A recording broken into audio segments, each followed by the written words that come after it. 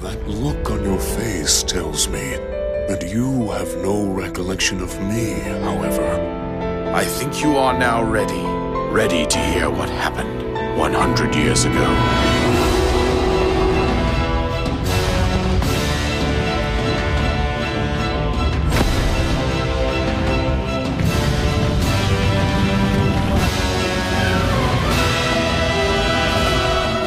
Everything I've done up until now, it was all for nothing.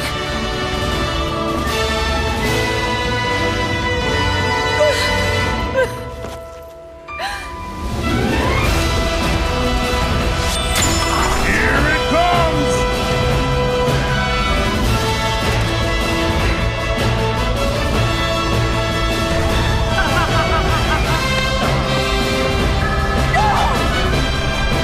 You must save her, my daughter.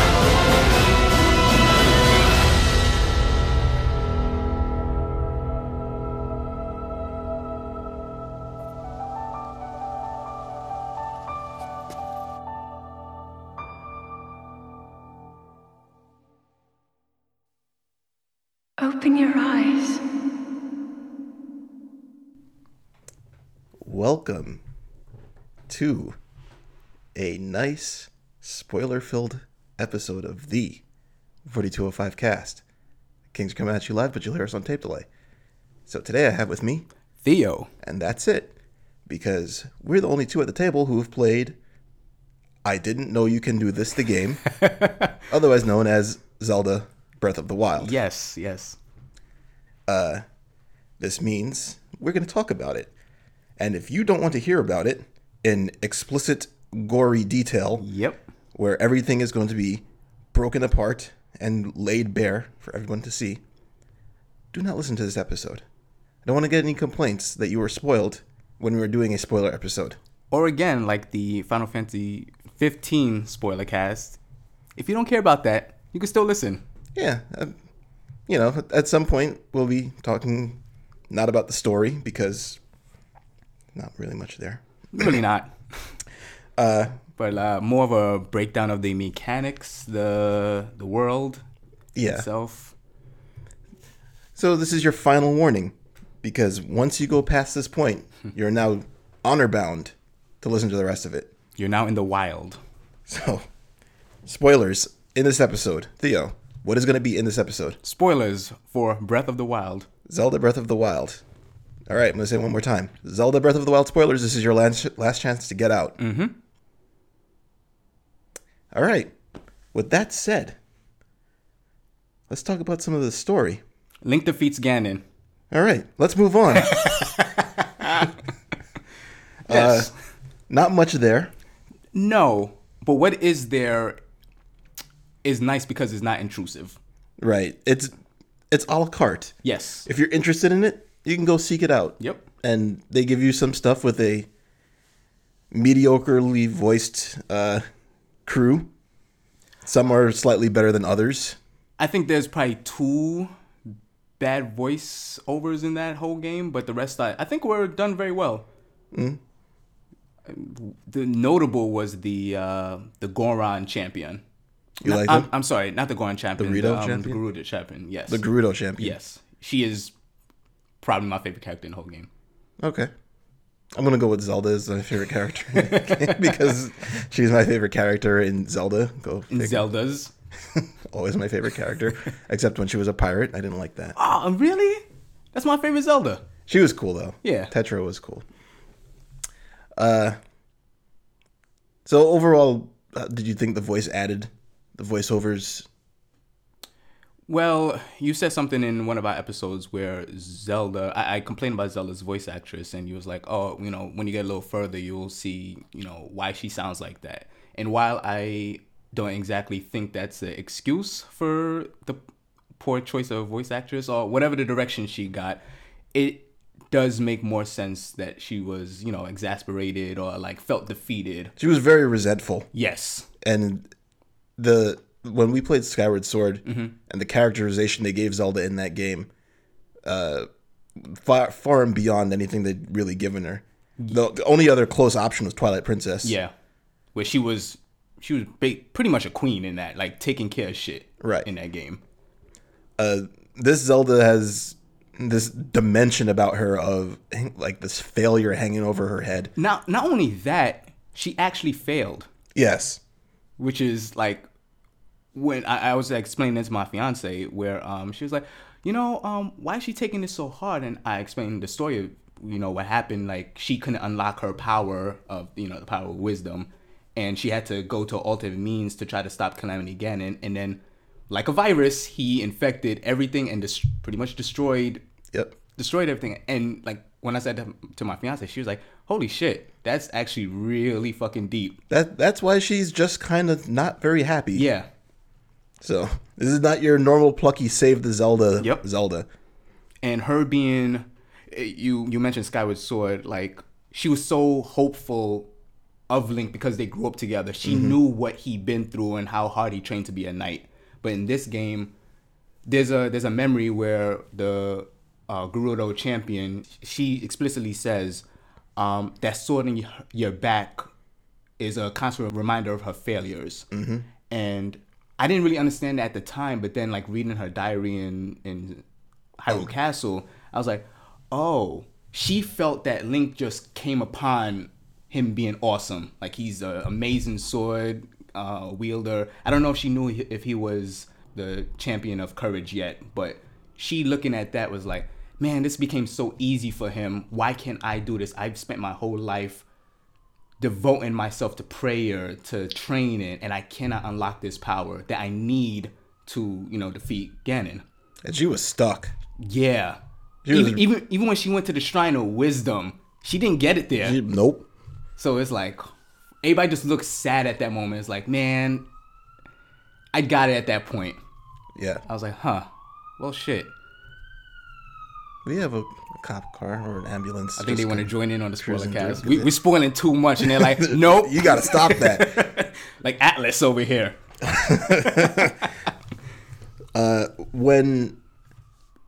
When Zelda, I don't remember where the scene was, but Zelda's wearing this. It's kind of like a gown, but it's got the blue coloring. Yes. And she's talking about how you need to go to check out the digs and the excavations and trying to calibrate the stuff. And then the king walks in. My favorite memory in that game, bar none. And he's like, "What are you doing? Yeah. You need to stop this right now. Yeah. You got to focus." And she's living with that like every day. And you find out, you go to Hyrule Castle and you're reading the diaries. And the king's like, "Man, I hate that I have to do this, but we really need this. I want to be the father for her, but I have to be the king for my people." Right. And she needs to unlock that power. So Ganon is coming, guys. Yep. And then you read her diary, and she's, "Man, mom died so young. When I was so young, she didn't get to teach me anything. I'm just trying to learn this on my own." Yeah. And there's not much exposition dump in this game. None. Yeah. But you find if you seek out those two diaries in Hyrule Castle and read them, it's the entirety of the background of the story is really explained. Yeah. It's not the scenes that you get, the ones that you search out, they're good. They show you what the importance of these previous champions were. I think, to be honest with you, half of them are honestly a little bad. Right. But I mean, as characters, but they had a job. Yeah. And their job was obviously an important job because you're kind of going back to get them to do their job again 100 years later. Yeah. So clearly important jobs, but the importance of the story lies in those two diaries. And not only that, the state of Hyrule Castle, where it shows what happened in the 100 years, and like you're going through the crevices and going through the dungeons and shit like that, and you're like, holy crap, man. Like, you see the like, I'm at a constant disconnect with this world because, like, the Calamity Ganon has won. Like, things are fucked up. It's not like in Ocarina of Time where you go into the future and then you see the wake of what happened when Ganon took over. And this is like, stuff is kind of flourishing. Yes, things are going bad. The Zora dam might break soon and might flood everybody. And everybody has their own, like, strives to get over, but the world more or less is okay. Yeah, if you're not near one of the beasts, you're You're right. fine. Yeah, more or less. And the amount of time I took to play that game, they would have been fine for a long time. But, Nothing's happening. But going into Hyrule Castle, before you even go to Hyrule Castle, like going into like Hyrule Town Square, and you seeing like the wake of what happened, that's when it finally hit me. I was like, oh man, this was a bad scene 100 years ago. Yep. Everything was just devastated. Yeah. And you really only get that feeling if you go north. You see a little bit from the plateau. Yes. You see a little bit of it when you're going to Kakariko. Yeah. There's actually a very good area, probably my favorite area in showing the destruction of what happened 100 years ago. And it's funny enough where you get the final memory where you go back to Impa and she's like, oh, go back to the scene. And you see all the dead guardians in that area. Yep. I think it's on the way to, I forgot the village name, Hatano? Yeah, somewhere around there. Yeah, and it's like, looking at that, you're like, holy, what happened here? Like, because I saw that dozens of hours before I finally got the last memory, but it always was in the back of my mind, like, something bad must have happened here. Mm-hmm. And something bad happened. Did you take a picture of the map that she showed you? No, I did not. And I was kind of scrambling to find the last memory because I was like, oh, I just want to see the last memory because I actually beat the game before getting that last memory. So I loaded back, got the last memory. So you got the quote-unquote bad ending. Ending B. More or less, because it's not terrible. And I remember looking around for a long time for that memory. I'm like, oh, shit, is it around here? But I know it's in that area. But no, I didn't take a picture of it. Yeah, I took a picture of it. Yeah. And then I was very surprised to see that when you take a picture of it and you go to the location, mm-hmm. the tablet brings up the picture that you took of the memory location. Wow, really? Yeah. That is really neat. Wait, I took that picture. Should we have a count in this episode of like, I didn't know you could do that. Well, I mean, that is what the game is named. With the ending and well, I mean, we'll talk about this a little later with the dungeons. Mm-hmm. And I said it on our last episode that I think that this Hyrule Castle dungeon is probably my favorite Zelda dungeon of all time. Mm-hmm. And which is crazy because it doesn't really have any puzzles in it. No, but you know what? Remember what my favorite Zelda is. That's true. The first one, and yep. none of the dungeons had any significant yep. puzzles. Mm-hmm. So when you're going in this dungeon, you're working your way through it. You get up to the end. You have your face off with Ganon, depending on how you do in the actual mm-hmm. world. Mm-hmm. And then, all right, I triumph. I have to face the unlosable final battle. Yeah. And then you get this very medium ending. I said on the previous cast that this game is about the journey, not the conclusion. That is, no truer words have been spoken. Because what I felt when I beat that game, I was like, oh, let me go back up so I could go back into this world and explore some more, because I just felt wholly unsatisfied by that ending. Like it wasn't bad, and I said it before. What made me feel disconnected was I always liked Ganon as a character as opposed to an entity. Yep. And Wind Waker is my favorite Ganon because he is a character in that. He actually didn't really do anything in that whole story, to be honest with you. No. Other than he didn't even steal your sister. A bird stole your sister. Like he didn't give a damn about your sister. He didn't really do much. But he was there. He was there, and you had somebody that you can put a face to, as opposed to, yes, you had Calamity Ganon as a whole to put a face to, but you didn't. I didn't. There was hate no him. interaction with him. He didn't speak with you or mm-hmm. anything. And you look at Link to the Past and stuff like he didn't really interact with you in Link to the Past. He's like Anna him to mm-hmm. torture you, and then he says 2 lines of text to you before you fight him. Yeah. It wasn't really until Ocarina of Time when Ganon actually got a voice. Mm-hmm. And they just went crazy from then on out. Yeah.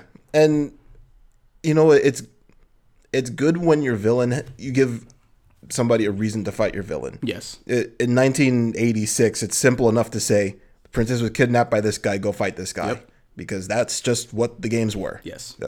Princess Daisy was kidnapped by Donkey Kong, go beat Donkey Kong. Princess Peach was kidnapped by Bowser, go beat Bowser. Yeah. And we didn't need much from that.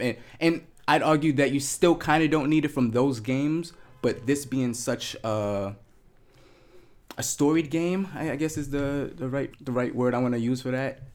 It's like they evolved by devolving. Yeah, which a lot of these games feel like. Yes, honestly, I was honestly I was expecting a lot more from the ending. Yeah, especially since you didn't really get any story in the game, so I was kind of hoping to get some exposition in the ending. I think the thing that bummed me out the most is I realized that Ganon didn't kill Link. Oh yeah, he died by a regular ass guardian. Just got overwhelmed. He actually never met Ganon, which in some respect that's actually a little cool because like they were so overwhelmed by what was happening that he just died by a regular guardian. Not that to say that guardians are just regular foes. I wish you fought that guy. That one specific guardian.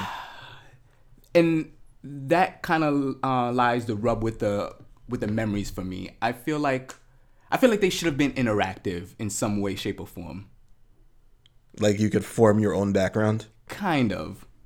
Because honestly, when I found out a guardian beat him, I was like, oh, that's really shit. And this was after I taught you how to shield parry. Yeah, right? I was like, you let that guy beat you? Oh, God damn it. In the beginning of the game, I'd be like, yeah, I totally get it. Those guardians are ridiculous, but come on, they're nothing. I don't know, like, there's little things like that where you get shot down by a guardian and you relive this memory and then you go, I want to get that guy. Yeah. But that guy doesn't exist. No. And it's kind of like what Final Fantasy 15 did, where it was, what happened with all these guys I wanted to get? This dude killed my father. Why can't I go and... Sorry, spoilers for Final Fantasy 15. You are listening to a spoiler cast. This dude killed my father. Why can't I go after him? Yeah. So you come to Zelda. This guy killed me. Yeah. Why can't I go after him now that I've been resurrected 100 years later? It's kind of a miss, I think. Yeah. Slight miss. It would have been... Because they already have the concept of a world boss in the game. With the Hinoxes and the Taluses and such. That they could have easily just said, Yo, here's a guardian. This is a special guardian. This is the one. Yeah. And make it so that if you beat him, he never respawns. And, you get your revenge. You could get a little cutscene after it. Something special. You don't even have to have something special. Just the satisfaction that you did that. This game gives you a lot of satisfying moments, too, in its gameplay. Yes, they do. That would have definitely qualified as one. In a way, it was kind of refreshing to go through a Zelda game and not be beset by story and directions. And that's why I feel like this game as a whole is just me teetering between, man, I love this aspect, but damn, I wish they kind of changed it in this way. Because while I do agree that, like, the story is there if you want the story to be there, but it doesn't have to be. But it kind of falters a little bit because of that. Because I kind of have no strong connection to any of the current characters in this timeline. Right. Like there are some, like Beetle. I always love Beetle, like from Wind Waker. Like that's my boy. Of course, yeah. Why not? Did you finally deny him a beetle? Oh yeah, and he says he's gonna slit my throat as I'm sleeping and steal it from my carcass. He didn't quite say that, but that's kind of what he said. Along the lines. Yeah, his like 5 different lines. Yeah, I only saw 2 so far. He's a superstar in this game. Yeah, he's amazing. And Kaz is an awesome like supporting character. But like the character Goron ancestor you meet, like he's kind of a non-factor. Yeah. Most of the ancestors you meet, other than I think Regia is actually a great chief for the Gerudo people, and she's a fun character. But because there's no story there, I feel like who are you people? Like why? I guess I have a duty. It was at least with the Zoras, it was a good touch because unbeknownst to pretty much, I guess, everybody who played Zelda games, Yeah. Zoras have extremely long lifespans. This is never something that was really touched on before. I think I text you. I was like, "Hey, how long is Zora supposed to live?" And then you were like, "Apparently in this game, hundreds of years." And I was like, "Okay." I just want to know. You know what? Not for nothing. It feels like a lot of people has lived a long time in this game. There's a couple. Like, why is? Granted, I don't know what kind of life expectancy is in Hyrule, but I don't think Impa should be alive for that long. Sheikah magic. Sheikah magic. Ninja magic. A wizard did it. A Wizorb? A Wizrobe did it. Wizrobe, okay. Yeah. So after pretty much that, I'm not really sure what I can say about the storyline that isn't basically Link saves the princess. Yep. Because that's essentially what it boils down to in the end anyway. Mm-hmm. The two endings that really doesn't amount to much. Yep. Unfortunately. But we can move on a little bit now. Yes, because we are now at the meat of the game.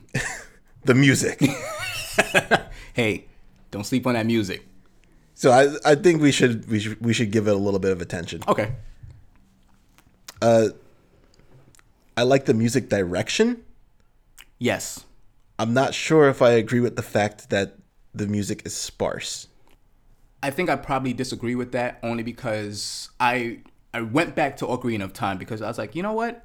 I've never finished Majora's Mask. Let me play Ocarina and go through that game to play Majora's finally.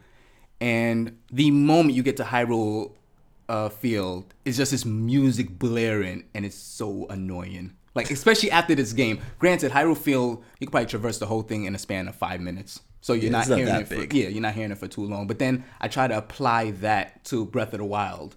And I was like, I don't think it would work here. And I understand, especially in gigantic worlds, you want to have periods of ambiance. Yeah. You don't want to necessarily hear the music all the time. It works in games like GTA because you can just change the radio station if you get tired of what you're hearing. You can mute it, listen to something else. Right. Yeah. But not necessarily for games like this. But I think they could have done a little bit more. Okay. There will be times where you'll just be wandering around for 20 minutes and you'll just hear like 3 piano notes and that's it. Yep. And it feels a little disappointing, especially since what music you do hear in the game is pretty damn good. Before I get to that, what I thought they were going to do was take the Animal Crossing approach where like you have the 3 a.m. music or the 4 a.m. music where it's not too crazy, but it's just subtle enough where you're hearing like, okay, cool, this is something chill.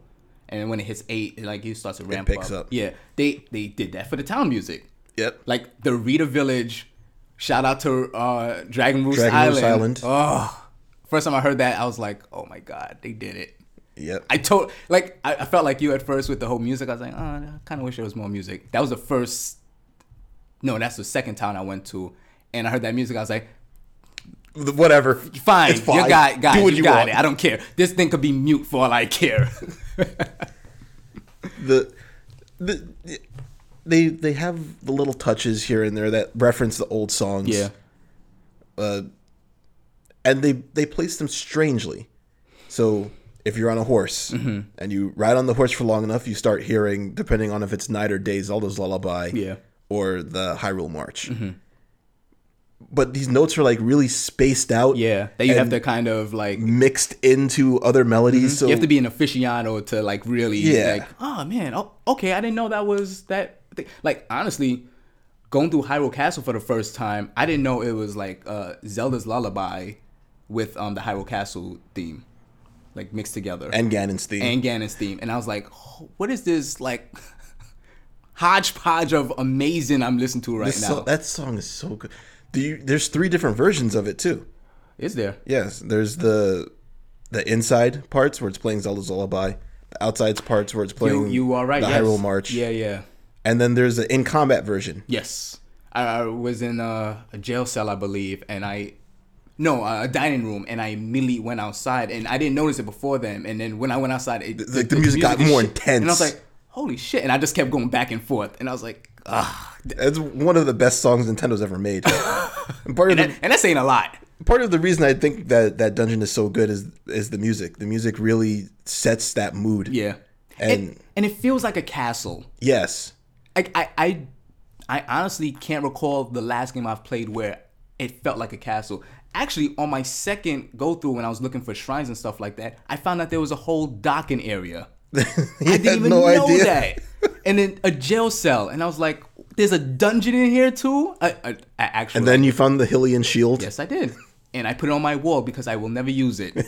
You can buy another one once you find it. I carry it with me, but I never use it. Yeah, because I don't break shields. It's hard. It's so hard to break shields.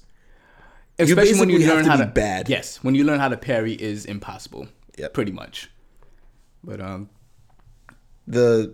So I consider the Hyrule Castle theme to be a standout track of this game. the main theme is very good also. Yes. Very, especially the remix that the arranged version they play at the end when you fight Ganon is extremely well done. I'm glad they took the musical approach from Skyward Sword, because Skyward Sword has a thing where you traverse through the world and the music goes to whatever is happening. It's like dynamic music. Like you get into combat and like the theme changes. You get out of combat, you do something else, and I always like that. I was like, it's the first time I actually noticed it from Skyward Sword, and I was like, man, I hope they do this with Zelda from now on, and it looked like they have.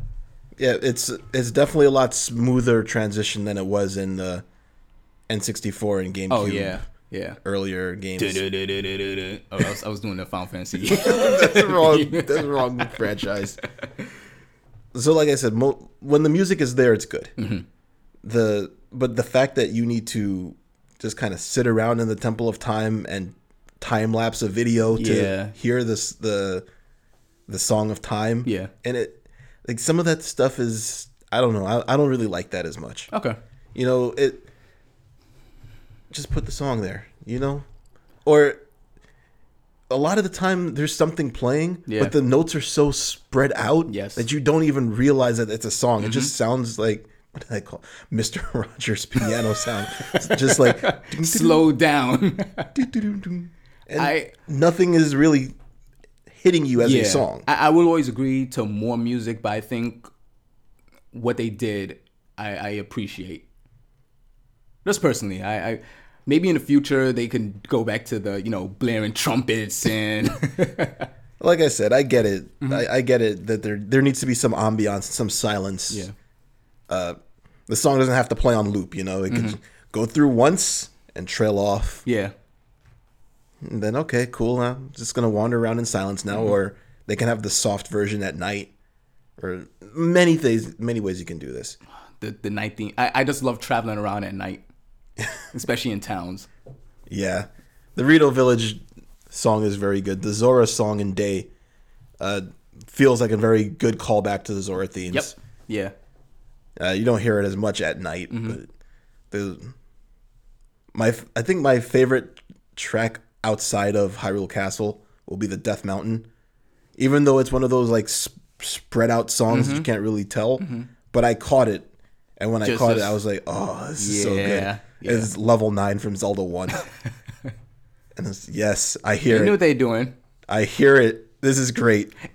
I think that's probably why I like what's there, because it doesn't fit.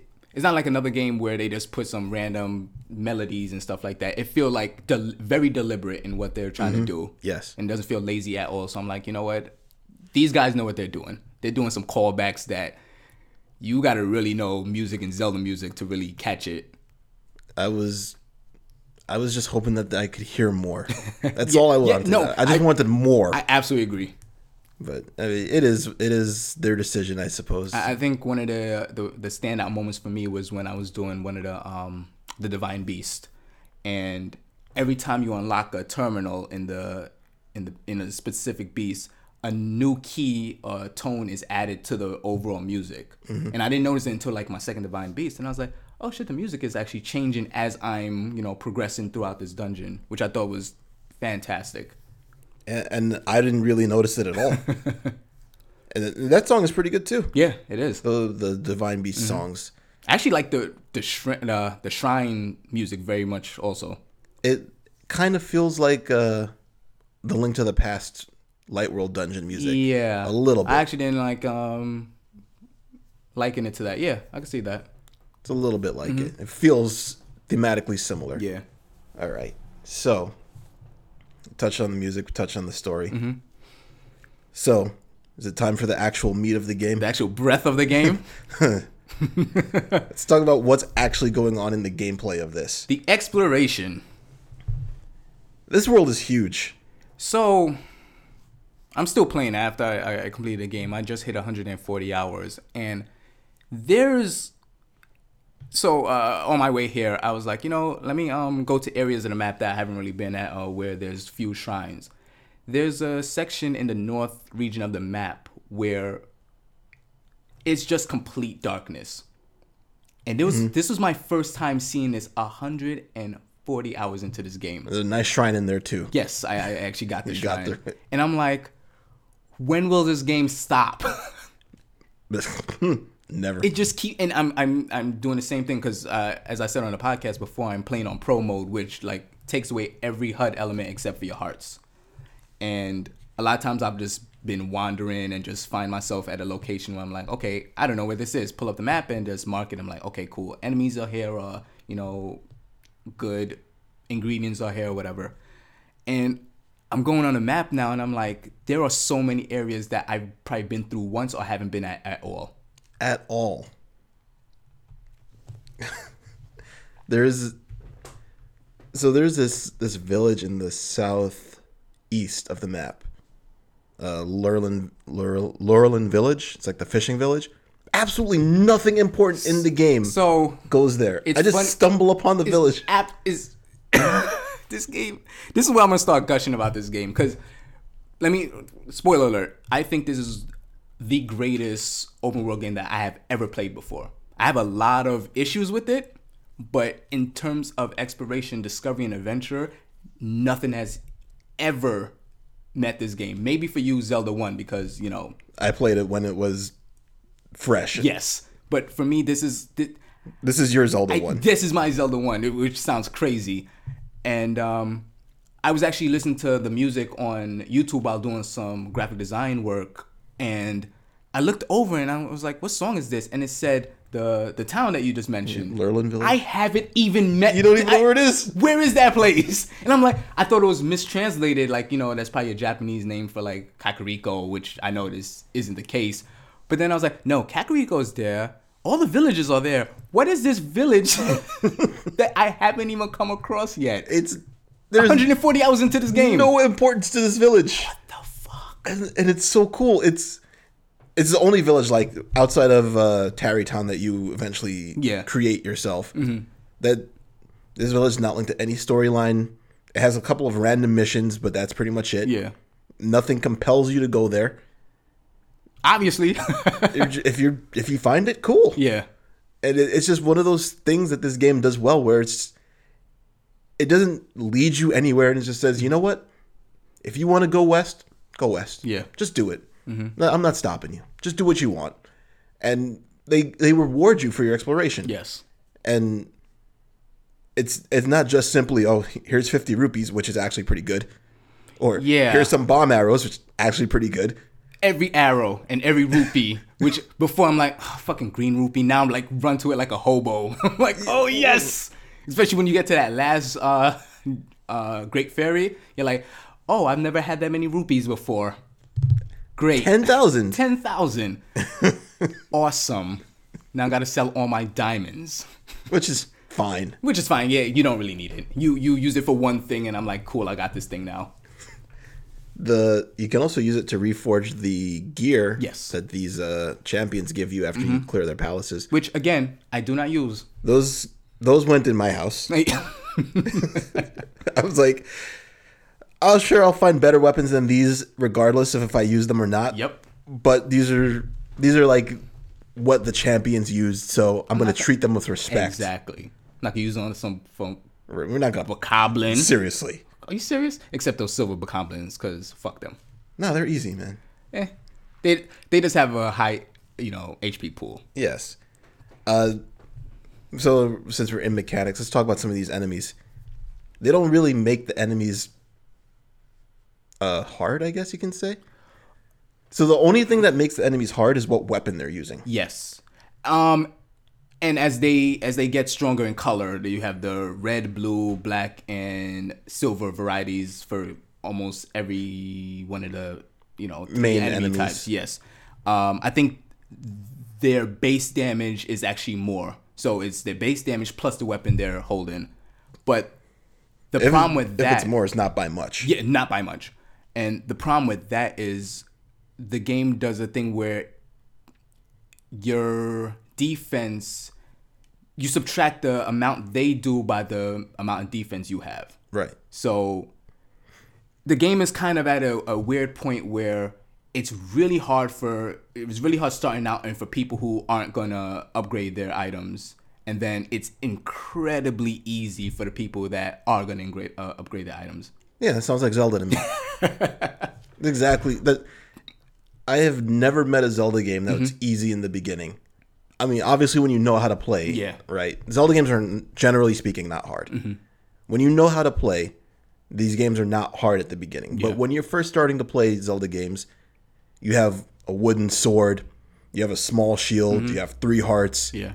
Anything that hits you is dangerous. Even in the older games when they didn't take off as much damage as they do in this game.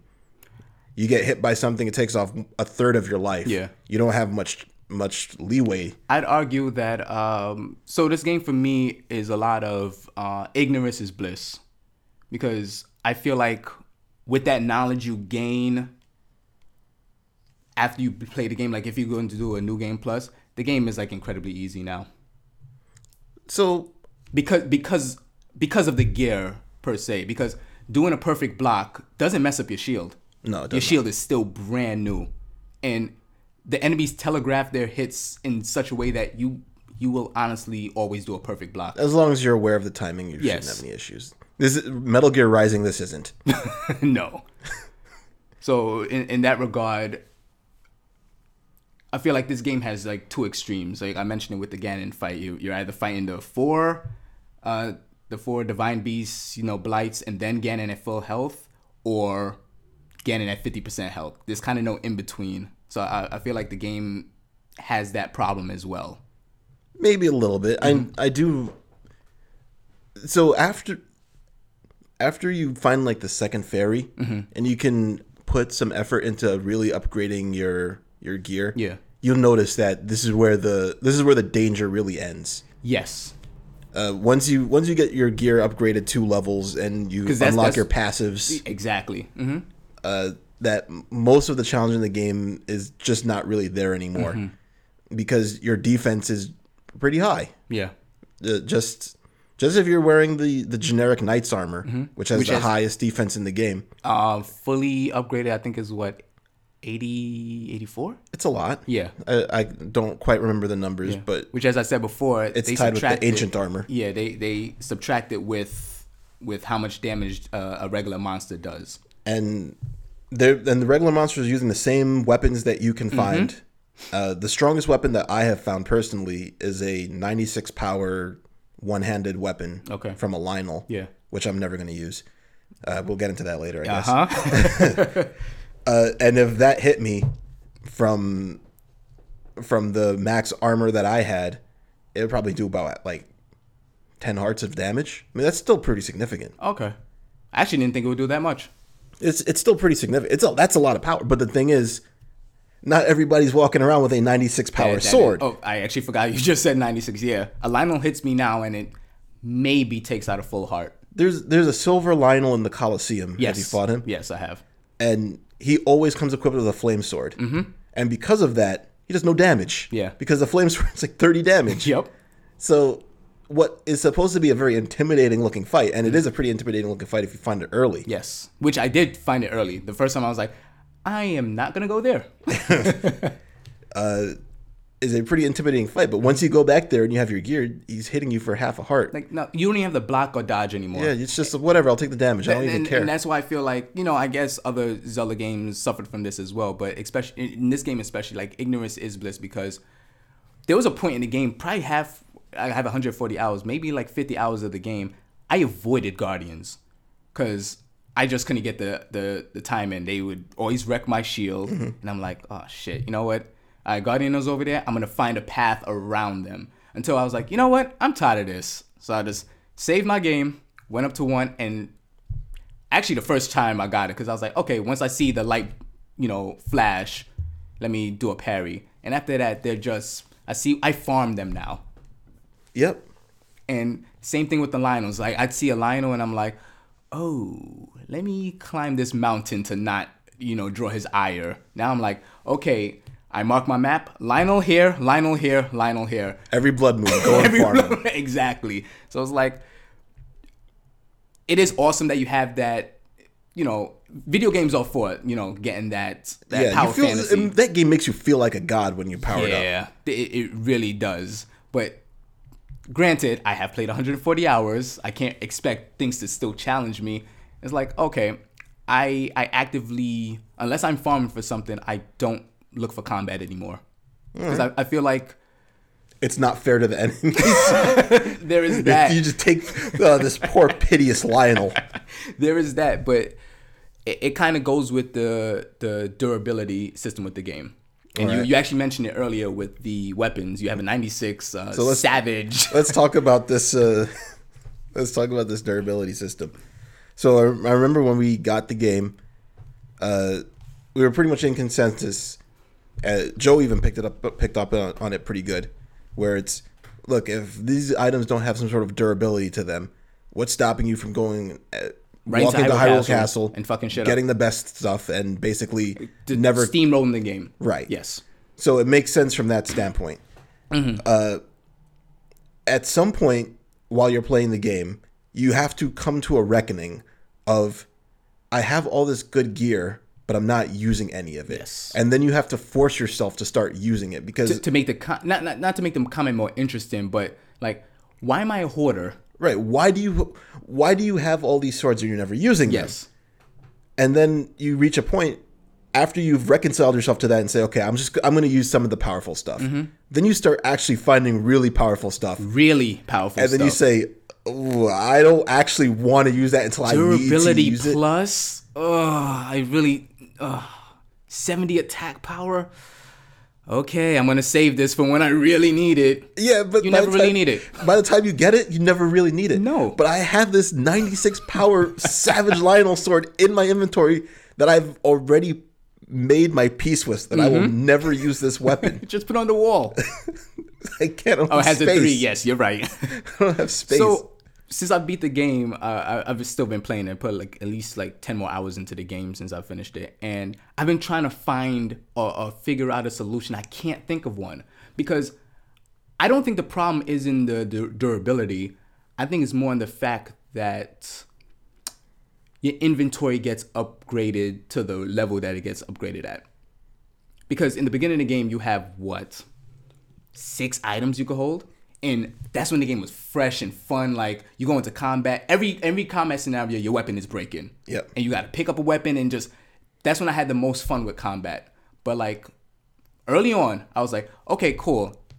I don't want to keep, having to, scrounge through my menu and, pick up different items and, compare the stats. I'm going to put all my Korok seeds into weapons.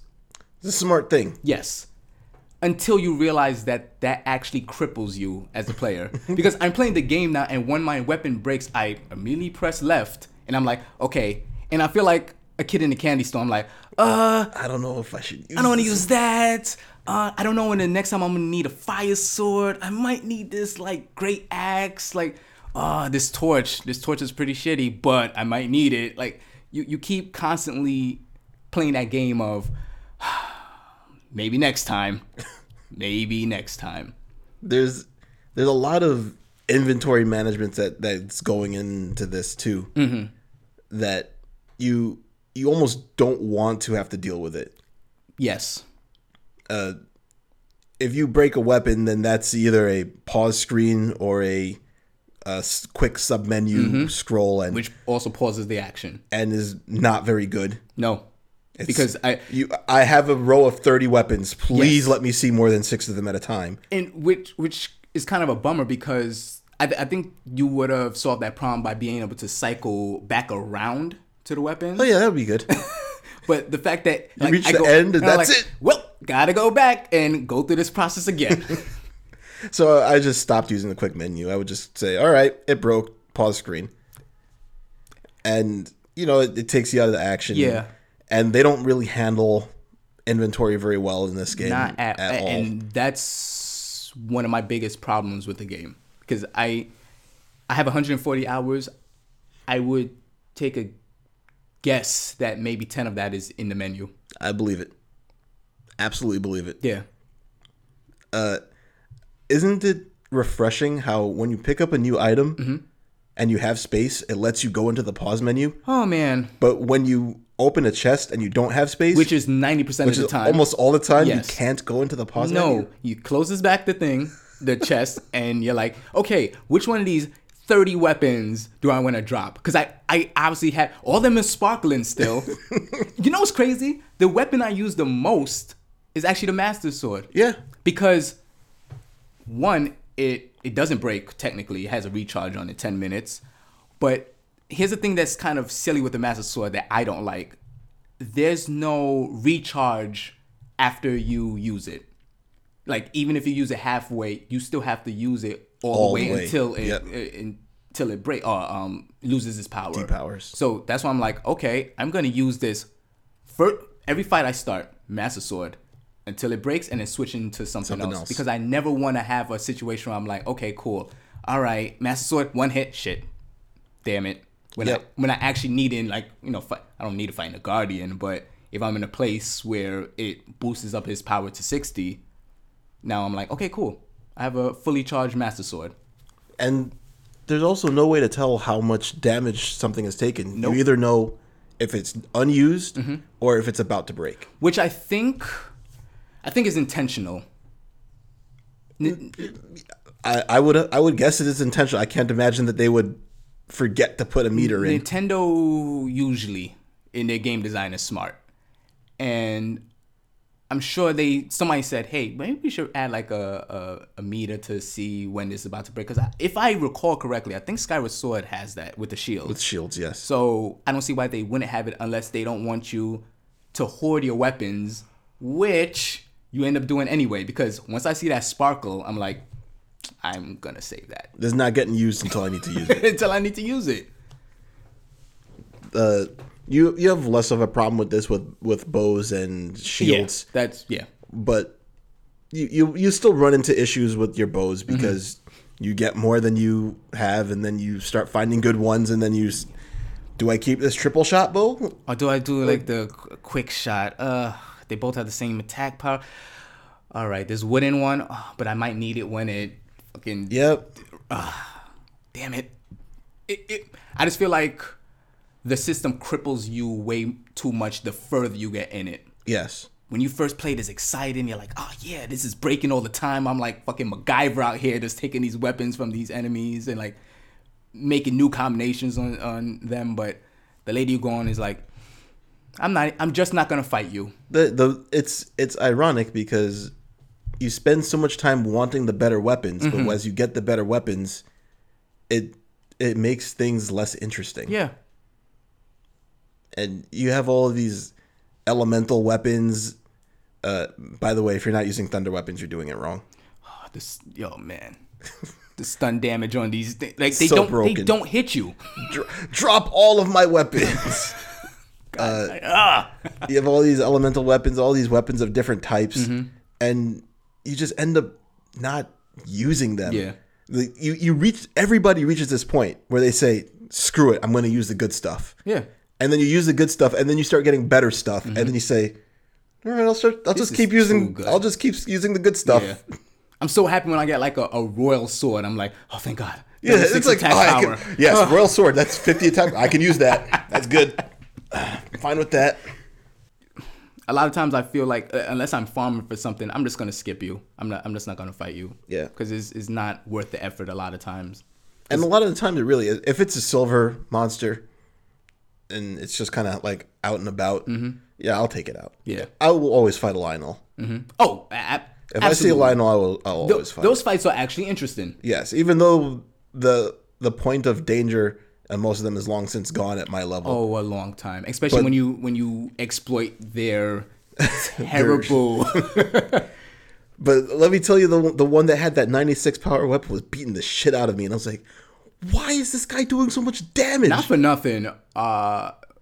Going into Storm and Hyrule Castle, like my final time, that Lionel, I think is the second Lionel you fight at the in the gates. Yeah, he kind of fucked me up. Yeah, only because you had those bubbles coming from the top. Yeah, and I was like, oh, there's so many things going on. So annoying. I gotta focus on this Lionel. So I just walked in there and I'm like, all right, let me put this armor stake or whatever so he could hit me for nothing, and just shot those things out. And I was like, okay, now you're easy. You're nothing now. Yeah, but some Lionels will fuck you up. The first time you find one, it's daunting. And you know what? I think that what this game does better than most games is that first experience that you have with anything that you do in this game. Every first experience you find is just mind-blowing or refreshing or new. Yeah. It just I know that, Anthony was going through a lot of the Horizon Zero Dawn when he would be encountering like the Stormbird. Mm-hmm. And he's like, what is this thing doing? Yeah. And I feel like that was my encounter with almost the first time I met any enemy in Zelda. Yeah. Not like the first Bokoblin I ran into, but there was, I think, like a blue one, which is the next level up from the generic red one, just sitting inside of a skull. And then he just walked up to me, and I mistimed my jump, hit me once, I'm dead from full life. And I was like, what the And then you see the black ones, and you're like, fuck. And when I first saw the black Lizafos, am I saying that correct? Lizafo? Yeah. Yeah. Sounds good. We'll go with that. And he had a katana blade, and I'm like, this guy is about to fuck my shit up right now. Like, and he hit for a lot, and I was like, oh yes, this is the feeling I've long since left. And they do a very good job of. I mean, the beginning of the game is a little bit tilted against you. Yeah. But as you start getting stuff, they do a good job of introducing new things to keep you challenged. But then you reach a point where there's no way that challenge just falls off a cliff. Right, because that's just the way Zelda games work. That's true. And what Zelda games do better than most games is they really make you feel that you have grown. And there's no better way to tell how much you've grown than landing on Eventide Island. Yeah. Because you can go there with max hearts, 2 2/5 stamina wheels, and you will have nothing. And you're like, oh, I'm back at the beginning levels, huh? Yep. Awesome. And I actually never did Eventide Island. You never did it? No. So I remember I was playing one night. It was pretty late. I had to get ready for work and get ready to go to sleep for work. And there's a shrine right outside of it. And I was like, oh, what is that island over there? Let me just take this raft and go over there.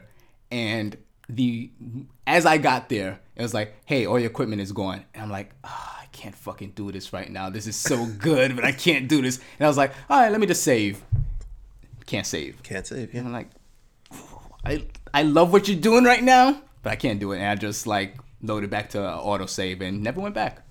You should go back. I am absolutely going to go back. Especially considering that you've beaten the game and you have some level of power. Yes. So I want that feeling back. You know, you need to scavenge for everything that you get, and the best stuff you're going to get is maybe like a 14 power sword. Awesome.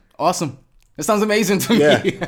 And there's mini bosses on the island, and you have to use your wits, obviously. So you don't have to go and find your weapon and go and kill it. You could basically say, well, maybe I'll sneak around it and get what I need to get, or maybe I'll cause a distraction. And there's so many different ways that you can interact with this scenario, and you could go through it with minimal combat. Yeah. But this one area of the game, it was just you do it and then you realize how powerful you really become as a player. Not only as a player, I mean, obviously you as a player, you're gaining knowledge of the game as you're playing, but you don't realize how much the game is buffering you. Yes. With the equipment that it's giving you. Yeah. You know, with your swords and your shields and your armor. And then when you have it all taken away from you, and the one red bokoblin that's standing at the beginning of it, if it hits you, it's doing like 6 hearts of damage. I saw that and I was like, oh, because I did kind of explore just for a little bit because I wanted to see what it was about. And he hit me and I'm like, ooh, Yes. I forgot about This this. is the first enemy that you fought. Yeah. And you're back, fighting it just the same way you were, but now you have hubris. You think you're good, Yeah. and you don't realize how much you're being propped up. And it's like they did that to show you so that you know there's no experience points in this game. There's no HP, attack, MP stats that you see. You don't have these numbers that look bigger and bigger. There's no Disgaea in this game, but it's still a system where your character is growing. And a lot of Zelda games, it's so gradual, you don't really notice it. You don't really think anything of it. When you see like these Zelda games are easier at the end than they are at the beginning, it's because they're propping you up with the stuff that they give you, but they've never taken it away. They've never Metroided you. In reverse. Well, no, through the game. Right. It's like, oh shit. Now you get Metroided. I don't even think you can use your Sheikah stuff, right? Your Sheikah slates? I believe you can. Okay, all right. Because it's not a shrine, so they don't restrict your Sheikah powers. Gotcha. So you would still have those if you were to go into it. But knowing how restrictive you are, you could always just turn them off to avoid using them. I wouldn't do that. No? That's crazy. Those Sheikah powers are good. They're very good. I shouldn't say they're not Sheikah powers. The Guardian powers. Yes. They're very good. When did you wander onto that dark maze? That was north of. A few hours ago. So you had all of your powers. I had all my powers. Yeah. When I went there, I was maybe 3 shrines in. 3 shrines, 3 beasts in. Yeah. What was your last beast? The last beast was the Death Mountain. Okay. Proper last beast, yes. Yes. So I did that area and it was cool. I appreciated it. And then I find out, chalked this up into another did not know you could do that, that if you are using the Goron's ability, Goron Guardian ability, which is basically just block. Yeah. But it lights up. Yes, it does. It's basically a torch. Yes, it does. I had no friggin' clue about that. So when I got there, I did the same thing because I'm like, oh shit, I just threw away my torch. Crap, I don't know what I'm gonna do. And it's very dark, which I wish the game did more of that. It's really dark. Like the first time you see it is on the salamander for the Death Mountain Divine Beast, where when you first enter in, the gates close, it's completely dark. And I was like, this is really cool. And you see like the lights of the Sheikah slate, and if you're wearing the power armor, you see like it radiating through the armor. I'm like, this is really cool. But as far as I know, they haven't really done it a lot of times. It's pretty much the only other place. So when I get to that island now, I'm like, oh crap, this is really dark. Kind of annoying dark, but like I like the restriction. But then I just pressed guard because I think a Keese was flying next to me, and I was like, oh, I could just use this as a torch. Yeah, great. Well, I didn't have it then, and I also. How long did it take you? Just curious. It took me a little while because I lost a torch. Okay. Like it burnt out or broke or something. And then I had to try to find another torch, but I couldn't. Yeah. And so I was basically just using like... a fire rod. Ah, yeah. So I had my fire rod out, which gives you like a small aura. Kind of, yeah. But then I would shoot the fire, and then kind the balls would bounce all over the place. Did you have the meteor rod or the fire rod? I had the meteor rod. Okay, all right. So you get the 3 balls. Yeah, it would just bounce all over the place and light all the grass on fire. You could see everything. Yeah, and you're like, okay, cool. Wait, a Hinox is over there. What the fuck? I also almost accidentally solved it right from the beginning. So once you finish it, there's like a crack in the wall that you can leave out of. Oh. Yeah. I didn't know that. There's a crack in the wall that you can leave out of. It's a very narrow corridor. And I found that corridor on the other side. So I could have just walked in there, but I didn't. I was just like, no, I'm not going to go there yet. I'm going to keep going this way. But if you walk out the crack, will you hit now the quicksand? On the outside? You're talking about the outside of that whole area. Where the Hinox is, there's like a, I guess you say some castle walls. Okay. That has a little narrow corridor that you could just shimmy through. Okay. And it basically leads you to right next to the shrine. Well, shit. Yeah, I was right there, and I just walked past it. And I realized that as soon as I came out, I was, you know what I was kind of hoping, though? Once you found the shrine, that the lights would come on. I'm glad that it didn't. Yeah, but there's no reason why you would ever go back there again. That is true. Because I was like, okay, cool. Now I could explore this area and see after I complete the shrine. I was like, okay, cool. Now I could. Oh, it's still dark. Yeah. Guess I'm not coming back here ever again. Ever again. It's done. Did you have a favorite shrine that you encountered? So here's again, two extremes. Like I love one aspect of it and I don't like another aspect. My favorite shrine, just to answer your question, is any of the ones dealing with electricity. There are so many ways you can answer those questions. Oh man. It's like, oh, you have a metal treasure chest? Yoink! And use that as a conduit. You want to drop a metal weapon? Yep. Just use that. I love I didn't get to my first electricity shrine until way later into the game, like easily over 100 hours, and I was like, oh shit, we're dealing with electricity now, because you have a few that deal with fire, and I'm like, and water sometimes. I'm like, oh shit, electricity. Every single one I see with electricity, I'm like, this is my favorite. On to the shrines themselves. What's your favorite shrine? There is this one shrine where you got an ice block, and you had to carry the ice block through all of these flaming passages. Okay. And there was a lot of manipulation to get to where you wanted to go.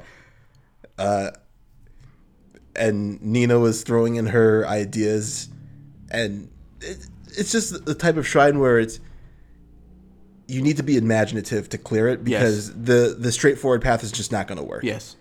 And it really stuck with me, and it's pretty long. I really like the long shrines. Those are my favorite shrines. The one that you have to think outside of the box, because my problem with the shrines kind of harkens back to Link Between Worlds for the 3DS.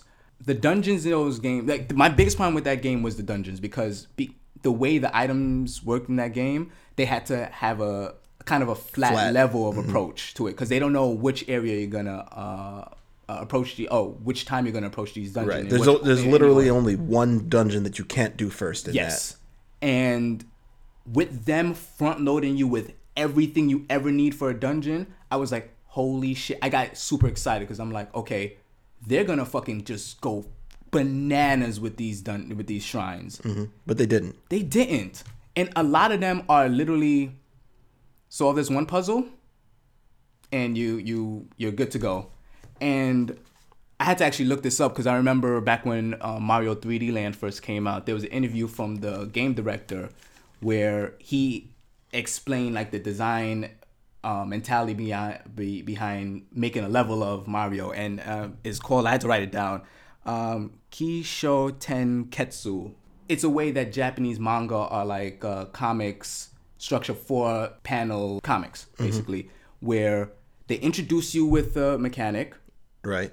They now put it in practice. Yeah, a safe spot. Add a twist to it where you're like, okay, I didn't actually think of it like that. And then you have the conclusion. A lot of these dungeons started out with the first step where they introduced it, and some of them kind of had the second step where they let you play around with it.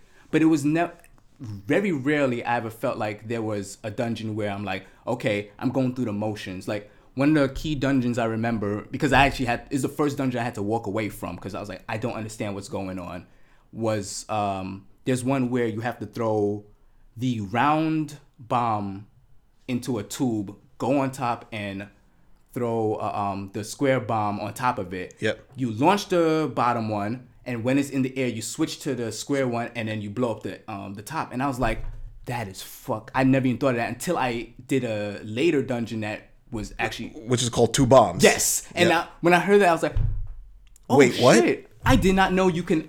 These bombs are separate from one another. Mm-hmm. So when I did that, I was like, oh, that's how I figure out that... I'm going to go back. And it bugged. I marked it on my map. I was like, every shrine I do, I stay there until I complete it. And that was the only one I remember walking away from. I'm like, I don't know what to do here. So when I now had that knowledge that you could do it with the bombs, I went back and I was like, okay, cool. Boom.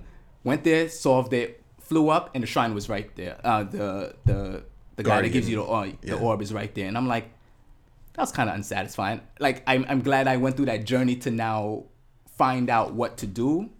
But there's almost never a next step in in the way they teach you these tools. And I figured that I think the Great Plateau is one of the greatest tutorial areas in a single game. Yep. In the way that it teaches you everything you need to learn about this game, and then sets you off. That's the only real part of the game that has like that is gated, and even its gating is it's weird. It's like you can still approach those 4 shrines any way you want to. And when I saw that, I was like, oh man. I assumed in my head, this is my own headcanon, so that's my fault. The further you get out into Hyrule Field or into the world, the harder the shrines will get, and the more that they would interlock a lot of these tools from the Sheikah slates together. Because a lot of times you're using like maybe 2. I can't recall a shrine where where I had to use 3 or even 4 of the powers you get from the Sheikah slate. Nope. So that while I love the idea, the concept of shrines, because before this game, my favorite thing about Zelda's was the puzzles. Like, I absolutely love Zelda puzzles. More so than the story, more so than the character. Like, it's why I love like the Phoenix Wright games. Like, even though they don't have gameplay, they have like kind of logic behind it, how you solve these things. And when I saw that there was 120 of these puzzles, like, I knew there was gonna be some stinkers, but there's a lot that's not good. I mean, yes. There a lot of them are just simple. Yeah. But there are some that are there's some really good, which then further illustrates it's like, oh, why can't half of these be as amazing as like this particular one? And it's the one thing I gave it credit for. I'm still going to give it credit for is none of them ever feel like they're overstaying their welcome. Never. So even the longer ones feel engaging as you're doing them. And the shorter ones where you're just like, okay, well, this is just a mini tutorial, are done before you really care. The only ones that are long and you're just like, okay. Major test of strength where you basically just say, I'm going to put on my guardian armor, eat some bananas, get one of the few guardian weapons I have, and smash this thing so that it can die as fast as possible. That's every time I see one, my shoulders just slump. I'm like, okay, I guess we're doing the same exact thing you just described. I was like, all right, I'll burn through one of my guardian weapons because I'm going to get 3 of theirs. And those weapons end up being the strongest stuff you can get with the ancient armor. Yeah. So it's worth it in terms of gameplay and trying to min-max your damage. I was watching a video and somebody was able to break the damage cap on an attack. Really? Yes. Holy shit. And basically it just... the calculated damage just doesn't go above a certain amount. So it's like Final Fantasy where you hit 9999. It's not going to go any higher. It's more. You didn't get the limit break ability. And there is a way to break that limit too. Okay. But it's not very intuitive. It probably involves throwing your weapon away. I don't quite remember the video, but when I watched it, I was like, wow, these guardian weapons he was doing like 600 damage. That's crazy. That's crazy. Yeah.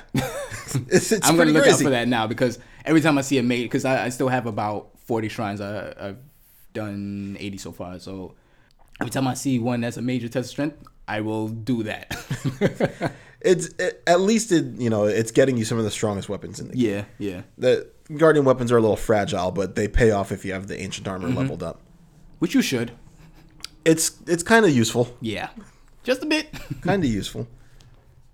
But that's kind of my whole thing with the shrines, because I absolutely, next to exploration, they're theoretically my favorite thing about the game. Because every time I see one, I'm like, ooh, what's next? What am I gonna do? Did you do the one where you had to trigger a switch which filled up the arena?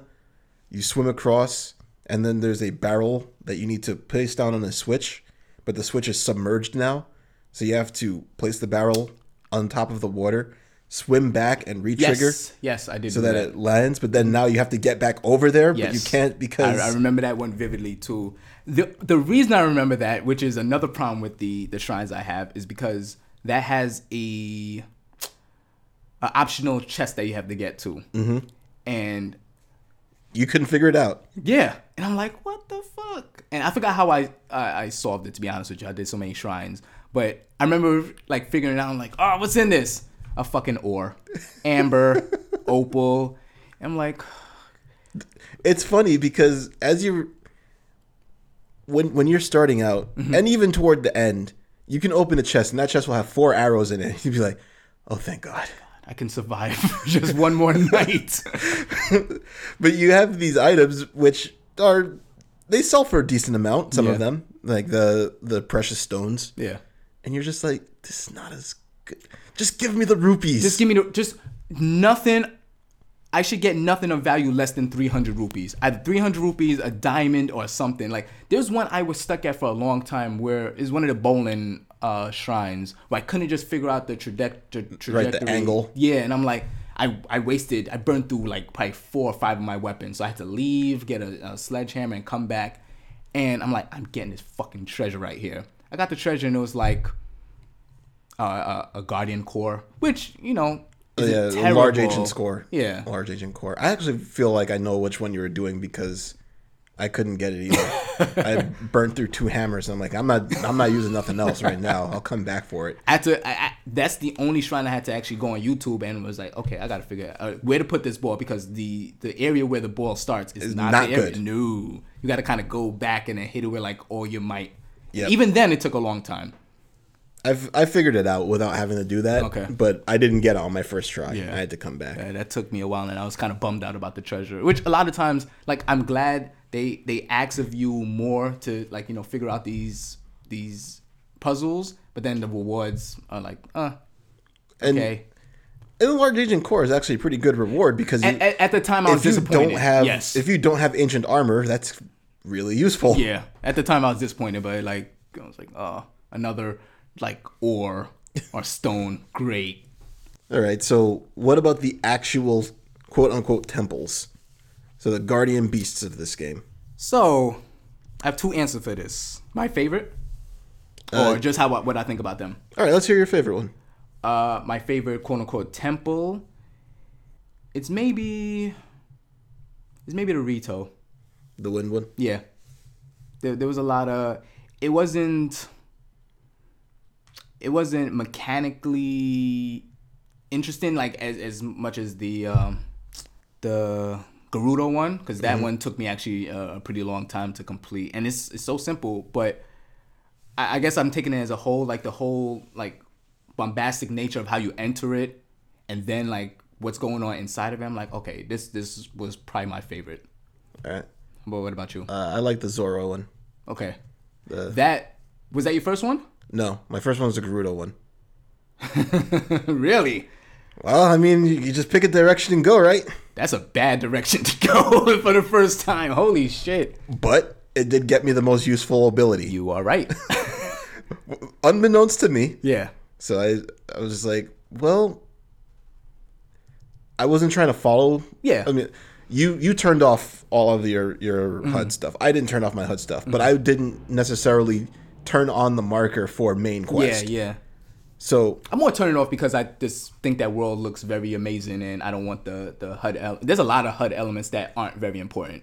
The guardian abilities are pretty important to have on your HUD. No, not really. Okay, if you say so.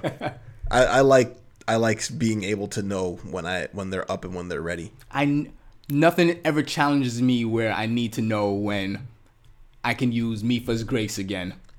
No, but I definitely want to know when I can use the Rito hyper jump ability. Well, to be fair, there are very good telltales of how to use it. Like, you won't crouch unless you are able to use it.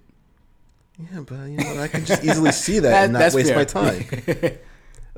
So yes, I ended up going to the Gerudo one first, and that area, mind you, this is the first one I'm going to. Yeah. So I don't have ice items. I only have a warming tunic and a couple of random knickknacks that I picked up, like a random hood from one of the stores. Yeah. So I go in there and it's a desert, so it's kind of hot. Not for nothing. That is when I went there, it was my third Guardian Beast that divine beast that I end up conquering. Even at that point of the game, it was still a little difficult. Yeah. Nighttime is cold. Daytime is extremely freezing. hot. Then I had to struggle with that and go ahead and find my cross-dressing friend so I can get some nice Gerudo armor. Which is awesome. I really like that they did that. That guy has this beard The wind behind blew. his veil. And then I was starting to get close to it, and then I gave the controller over to Nina. Mm-hmm. And she actually finished the dungeon. Okay. Up to the boss. And she was like, I don't quite get how to interact with the boss. I didn't get it. And then I took over and game overed once. Mm-hmm. And then I said, I think I understand what I need to do, but I just can't Not quick enough. quite aim it right. Yeah. So he drops these pillars on the ground. Yes. And then you're supposed to magnesis the pillars to him before he strikes it with lightning. Which is, the window for that is very small. It's pretty small. Yeah. And if you're just hanging around holding one pillar, hoping that he'll eventually call lightning, he'll just come down and like hit you or something and mess up your stuff. Yeah. So you have to grasp what it's asking you. Mm-hmm. And this game doesn't have a Navi or anything to tell you that. But the people inside of the guardians inside of the beasts are talking to you a lot during these fights. Which I didn't know was a thing until the last Guardian Beast, the one on Death Mountain. Because that was another one I took a long time to figure out, honestly. That's when he sucks up. He's like, right, yes. Up, and I was like, I don't know what the hell am I supposed to do? So I was like, oh, is this kind of a fake Ganon fight where I have to throw back the lightning energy? I was like, oh, let me just throw a bomb. Let me see how this works. And it worked. It worked. I was like, oh, okay. Yep. Nina was like, I think you should try throwing a bomb. Yeah. I was like, all right, fine. Throw a bomb. Yep, you're right. You got it. So that I didn't actually get to play that dungeon. Mm-hmm. So I don't know what it is. And that's one of the reasons I started a new game. Yeah. Pretty much as soon as I beat Ganon, is that I wanted to go and experience what this dungeon was. So we ended up splitting the dungeons 2 and 2. Yeah. So I got the Death Mountain and Zora.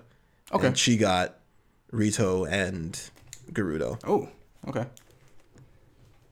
But boy, once I saw the other ones I played, so when she was like telling me all this stuff while she was playing it, I was falling asleep. Yeah.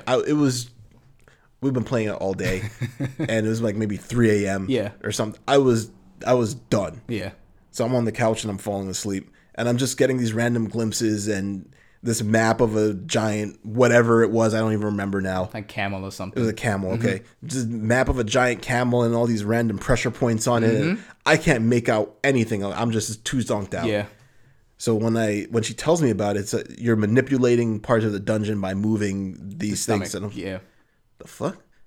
So, all right, let's find the next one. So I end up at the Zora one next, and I do that, and that dungeon is dirt easy. And I was like, it is the game, even though it doesn't send you in a direction, that's the direction you should go. Yes, it gets you the ability that helps you the most when you're inexperienced. Yes. Which, you know what? That has mechanically, maybe my favorite way to get into a dungeon, because you now have a quest to get lightning arrows to now shock the areas on the beast. And who's guarding the lightning arrows? A Lionel, of course. So they were like, hey, there's some Lionels up. There is a Lionel up there. A singular. That you should get these lightning arrows from. And I'm like, ooh. I was like, fuck, I'm gonna fight this Lionel.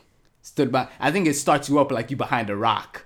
And for some reason, he smelled my fear and came over and was like, hey. And I'm like, hi. And he just fucked my shit up. And I'm like, okay, I'm not gonna fight him because I don't have the knowledge to fight him right now. Like, once I see him strike, like swing, I'm like, that's gonna kill me. I'm not thinking about dodging it. I'm not thinking about doing anything. I'm dead. Frozen. I'm dead. So load it back up and go through it, collect the arrows, and just jump off the cliff. I prefer this way of dying to the way you were gonna kill me. And I was like, that was all the ways to get into the divine beast are great, like extremely awesome. And you asked me earlier what's my favorite dungeon. So I have a weird answer for that. I see a lot of people like saying that the game has like too few dungeons, like, you know, like kind of like Wind Waker. Wind Waker had 4 dungeons. Yeah, Wind Waker or Minish Cap on the end. Like had very small amount of dungeons. I actually look at it in another way. I think each region itself is a dungeon. Yeah. And what you do to get to the tower, to meet the person that's, you know, in trouble in the local area, to now, you know, help them out with their side quest, and then finally get the divine beast is like the final puzzle of that whole, like, you know, region. Right. So when I say, like, when I hear people say, the game has too few and easy dungeons, I'm like, yes, if you look at it that way, but I every region is so brimming with content and actually, like, very, like, the sand region, for example, it's very difficult to navigate when you do not know what to do. Like, there's sandstorms. There's sandstorms where you will be completely lost. And if you're not prepared out there, like, that's the time in the game where I found cooking most useful, because I'm like, okay, I gotta have this flint and this fucking wood, and I need to make some shit right now because I'm getting wrecked. And I didn't even go to it from the outset, so I couldn't even imagine how that felt. And let me tell you, I hadn't discovered the value of cooking at that time. Yeah. How utterly broken cooking is. Oh man, yeah. So it was not easy. That area was not easy, and judging from what you said, it probably wouldn't have been easy. Regardless of, it would have been easier. Easier, but it's still challenging. Yeah, it would have still been challenging, and you could tell that that's meant to be the 3rd or 4th dungeon. Definitely. Especially with the reward that it gives you, which trivializes combat. Any combat that you are in. So that was the first one. I don't know if I like it or not, but the boss game overed me, and I did not appreciate that. He is my favorite boss in the game. He was the most interesting, and I say that with the saying, like, with the idea that I think the game has poor bosses. Yes, I think every boss in the game is every terrible to dungeon boss. Yes, the world bosses are right. Yeah, they're fine. Like, even though Lionels, I don't know why they don't have any. They feel like they should have like a big bar across the screen. I don't know. They really should. Like you're not fighting a Lionel with like anything else outside of maybe, okay, it's nighttime. Yeah. And some Stalfos has popped up. Yeah. But it's always in an area where it's like, I'm gigantic by myself. Arena area, and there's nothing, like and it just sees you across the grassy knoll, and you're like, I'm fucked. You can walk away a lot of times, and like, yeah, he'll let you walk away. Yeah, it's like, I don't want to fight. He's as you are late game. Yes. He's like, I've done a lot of shit. I got a lot of strong stuff. I'm gonna let you just walk away. You pull out your sword, we're gonna fight. Don't be dumb. Don't make the wrong decision. I know the one in the water temple. I was gonna call it the water temple. Fine. The one in the Zora Divine Beast. I may be killed in about 1 minute because I had just gotten the Master Sword. So I also went through the Gerudo one without the Master Sword. So I had just gotten the Master Sword, and he I dodged one attack, flurried him to death. That's it. Dodged the second attack, flurried him to death. Yep. So I don't know what your favorite moment is, but speaking of the Master Sword, I will never forget this as long as I live. As I said before, I'm playing the game without any map, any guidance, or anything like that. So I just happened upon the Lost Woods. So I was like, this is going to be interesting. Let's see how this goes. And I'm going to it. I've played enough Zelda. I know what's going to be at the end of it. Like, I'm not stupid. But go through the Lost Woods. Like, it's challenging enough. Like, I've restarted a few times. I'm like, okay, cool. All right. I won't go that way. Won't go this way. Blah, blah. Finally get to the Deku Tree. And I see the Master Sword there. And I'm like, yeah, I'm fucking taking the Master Sword. I put on my main character grab the I'm gonna wear this green color. Wear this shit, and the Deku Tree is like, whoa, hold on. chill, kid. I don't think you're strong enough. I'm like, Deku, shut the fuck up. And he's like, you need a certain amount of hearts. And not this, I forgot the word he used, but he's like, not some show-off hearts or some shit Don't like worry that. about them gold shit. fuck them armor None hearts. of them fake gold hearts. Your true heart. And I'm like, I got this, kid. Shut up. So I pull it, and he's like, and I'm like, did it. He stops me, like, right before, and I'm like, fuck. He's like, listen, I could have let you go more, but you're going to die. Yeah. Did you try to do it again? Yes, and I died. And you died. He warned me. The Deku Tree is all-knowing and all-powerful, and he warned me, and I died. I was silly. So I'm like, oh, man, okay. Shit, how much hearts? I was very close to pulling it out, so I'm like, I gathered maybe 2 hearts max. So I'm like, I could probably do this. And I'm like, okay, how much orb? Because I sometimes stockpile orbs, so I could just like get like 2 hearts or like 2 stamina gauges at a specific time. I was like, okay, all right. How much orbs do I have? None? Great. Fuck. So I'm like, you have to go through shrine challenges across the Lost Woods. The Lost Woods. Mm-hmm. And there's 4 shrines there. Convenient. So convenient. And do the 4 shrines, get the orb, get another piece of heart, and I'm like, can I do this? Can I do this? I think I might need to. All right, put back on my my garb, and I pull it. And right when it was at the quarter of the final heart, I got the Master Sword. Yep. And I was like, that couldn't have gone any more perfect. Needs 13 hearts, and you will be left with 1/4 heart left. 1/4. I had 12 hearts prior. Yep. And I'm like, there's no way that could have gone as perfect as it went. And that's my favorite moment of that whole game. It was a lot different for me. Because I got there with about 8 hearts. Oh. And 2 stamina upgrades. Yeah. And then I was like, I really want the sword. So I'm just going to go and search for a few more. Mm-hmm. And then Nina finds this guy in Hateno Village. Okay. Who basically lets you respec. So did you meet this guy? No, I didn't. It's a statue. It's like a corrupted goddess statue. Oh, wow. And he will, when the first time you talk to him, he will just steal one of your hearts. Get out of here. And then you can talk to him, and you can be like, give it back. And he was like, okay, fine. But listen, this is what I do for you. If you're interested in this, you can sell me a heart container or a stamina vessel for 100 rupees. And then you can buy back a heart container or a stamina vessel for 120 rupees. What? So you can go there and say, I don't need this heart container, and give it to him. And then you can go and talk to him and say, do you want it back? And you say yes. And he's like, do you want a heart container or a stamina vessel? Get out of here. Yeah. So you could just switch between them. As long it's 20 rupees per. So as long as you have enough rupees, you can just totally respec. Really, 20 rupees? Yeah. He gives you 100. I'm buying. I'm whoring myself out to these great fairies for way more than that. So she finds him, and I say, so I can take those 2 stamina vessels and turn them into hearts. So I only really need to get another like 8 shrines. Yeah.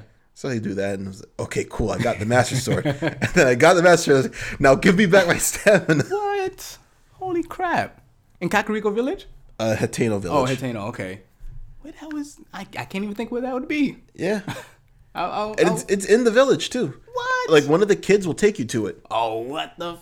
He'll be like, mister, come check this out. This is a weird statue. What the fuck? What number are we at that... I didn't know you could do that. Infinite. And we haven't even talked about the little mechanical quirks of the game where it lets you do things like put octoballoons on a raft and turn it into an airship. Yeah. Or the minecart using the magnet. I had no idea you could... I'm like, what? None whatsoever. What are people do? I'm not a big speedrun guy. Like I think some of them are pretty interesting, especially the games I played, like that used to destroy me when I was a kid. But every time I see a new speedrun in this game, I just save it until a later date because I cannot wait to watch them. I remember when, the game came out, and obviously, most speedrunners know the game that they're playing before they're trying to speedrun it. Mm-hmm. But there was a hype about this game because the developers said, hey, Ganon's over there. If you want to fight him, feel free. Not even that. The first... And as soon as you go and do your tutorial, old man goes, castle, Ganon, swirly, evil. All right, I'm going there. And you check your main objectives. First objective you get. Defeat Ganon. Defeat Ganon. Oh. Here's a ping on the map, just in case you can't figure it out. And it was about an hour and 30 minutes the first time it was done. Mm-hmm. And that time is about at 40 minutes now. Insane. 40 minutes. Mind you, the world record run for Zelda 1 is about 28 minutes, on the high end of 28 minutes. Mm-hmm. Like 28:50-ish. Zelda 1. I think people are going to knock this down. At least 30 minutes. The only problem with the game, with the speedrun, is that you have to fight. That's the problem. 80 forms of Ganon. It's like that takes a little while. It's like 12 different phases. Like it's a lot. I kind of think, unless you're gonna glitch out that fight, I kind of don't think you should count that. I know it has to. You have to. I know it has to, but that's such a large portion of that speedrun. I think it's probably half the speedrun or a quarter. It's between the intro plateau and the Ganon fight, there's really not much to it. Yeah. You're riding a horse for about 2 minutes. Mm-hmm. That's it. So it's an interesting speedrun to watch, just for the fact that, there's not a lot of advanced techniques yet because the game's only been out for a month and a half or 2 months. So there aren't too many things that are going on where it's, they're really glitching out the game. But it's still a cool watch. Yeah. I'll admit it. After I beat the game, the first thing I did was watch a speed run to see what exactly happens when you do that. Because I didn't figure it'd be the same way that when I fought Ganon. When I fought Ganon, I had 4 divine beasts shoot the hell out of him before the fight started. Fucking nuke him. That moment is really cool, though. Yes, it is. They're like, everybody go! Because they've just been standing up on their little ledges for a pretty long 100 plus years. He's like, shit, now we gotta wait even longer as I'm fucking catching horses and picking flowers. Yeah, you have no urgency. Thanks. Hyrule is being perfectly fine while you have no urgency. Hyrule has been fine as I was dead, apparently. Oh, man. Are there any strange occurrences that stand out while you were playing, in terms of things that, obviously half of this has been things that we didn't expect while we were playing, but anything that we haven't mentioned that called out as a strange occurrence or something that you really didn't expect? So went to this game almost completely blind, other than watching the trailers that Nintendo put out. I didn't want to know anything about it. So I remember, I forgot which region I was, but I remember like maybe Farron Woods. I remember walking around and seeing a shadow on the floor. I'm like, what the fuck is this? And it's moving. So I'm like, that's not a shadow of a tree or anything like that. So I panned the camera up, and it's a dragon just flying. Like, what? Random gigantic dragon. Fuck is that? So I was way too far. There was no way I could have like even pinged it on the map. So I'm like, for like hours, it was like, what the fuck is this dragon? I didn't want to look it up. So, what the fuck is this dragon? And I think it was red. So I remember going into other area. I totally forgot about it. I think it's crossing Lake Hylia. Mm-hmm. And another dragon just comes out the water. And I'm like, I'm going to shoot you. It's the only thing I don't think I could talk to you. I can't do anything else. I'm going to shoot you. And shot him. He shocked the shit out of me. Made me lose my shield and sword into the water. Into the lake. I'm like, and you'll never find it again at this point. Which made me very scared of him, because I'm like, if that happens to the Master Sword, what happens? Nothing. Oh, it doesn't. You can't drop it. Oh, you can't drop the Master Sword. Oh, okay, good.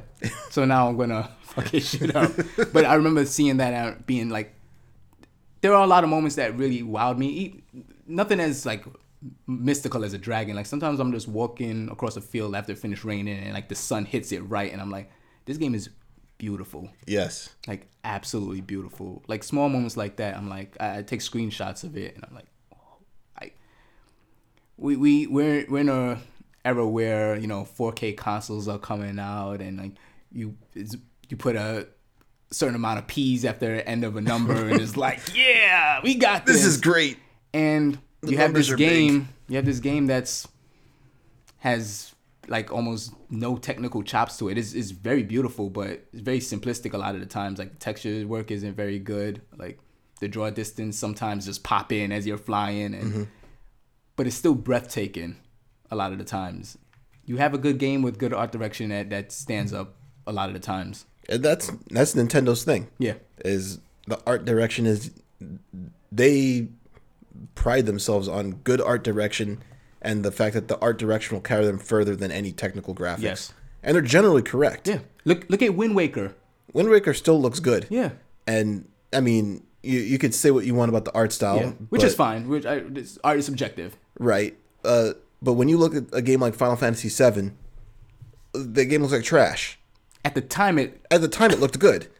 I'd argue it still looked like trash at the time. I wasn't a fan of the graphics, Yeah. because I just liked sprite work. But the technical level of what they had done in Final Fantasy VII at that time was good. It aged like dirt, especially considering that Final Fantasy VIII still looks fairly decent now. Yeah. And that game stomped the hell out of Final Fantasy VII in terms of graphics. Yeah. But then you go back to something like Final Fantasy VI, where Final Fantasy VI to me still looks It's really timeless. good. Yeah. And Nintendo has found a way to make 3D games that have that timeless 2D look. Yes. Where almost nobody else can do it. Everybody else wants to have polygon count and stuff. And Nintendo's like, no, man, just have good art. Good art is better than anything. And we've said it before on episodes where we're talking about the future of consoles and stuff. This art is basically the future of consoles in terms of what we can't tell the. You can't put me in a room, me as somebody who plays games all the time. You cannot put me in a room and show me a game and turn off the HUD of the game and ask me which one is 720 and which one's 1080. I'm not going to be able to tell you. I can't tell you. Yeah. The only way I can tell you is if I saw the HUD. Yeah. We're going to get the 4K, and I guarantee you the vast majority of people who are playing, they just won't notice. That's true. They just won't notice. But what they will notice is, does this game look stunning? Yeah. And Nintendo can make their games look stunning, and they don't have to bow down to any technological masters about it. And not for nothing, like The Switch is not a terrible technical system. I think this game is actually very technically impressive as well. Like, Yes. Being on the train and climbing up Death Mountain and seeing and being at the top and just overlooking how vast this entire world is. You're like, how did they do this? How? Like, and the game is not like, Horizon like level of image quality, but the game is no slouch in how it looks. As long as you treat it like the Monet painting that it is. that is true. Yeah. Just, don't stand too close to walls and hope to think that the graphics are amazing. But they work with what they have very well. Yeah. We can't forget this game's also on the Wii U. So there's some things that had to be sacrificed when you're having a cross-generational game. Which, you know what? Speaking back on the Wii U, kind of totally unrelated, going to its mechanics, but I feel like a lot of the UI would have been solved if it was on the Wii U. Just the Wii U. Yep. Absolutely. And you can tell that that things had to change. Yeah. For the Switch. They wanted parity between the two. There was no way inventory was going to work the way it works on this now if this game was solely for the Wii U. Absolutely not. And the worst part is that the Wii U version works the same way as this. So it's not like it's enjoying the life on the Wii U where you could say, because you know what, people didn't want they didn't want people to say the Wii U was the definitive version. They already had that problem. Yeah. With Twilight Princess. So it's like, no, we're gonna have parity, because I haven't played Twilight Princess HD on the Wii, but in Wind Waker, all your item management is done through the gamepad, which is amazing. It's very good. Yeah. And I it's the same thing with Twilight Princess. And it's like, man, this saves a lot of time. A lot of time. Oh yeah. So like going through the whole menu now, and it's like, I have so many materials that I'm just scrolling through shit. It's forever. What the fuck? It's like 6 pages. There's so much. There's so and it's not like they put a cap on it, because the only thing that you have a cap on in your inventory Meals are your food and your equipment. Yes. Your equipment as well?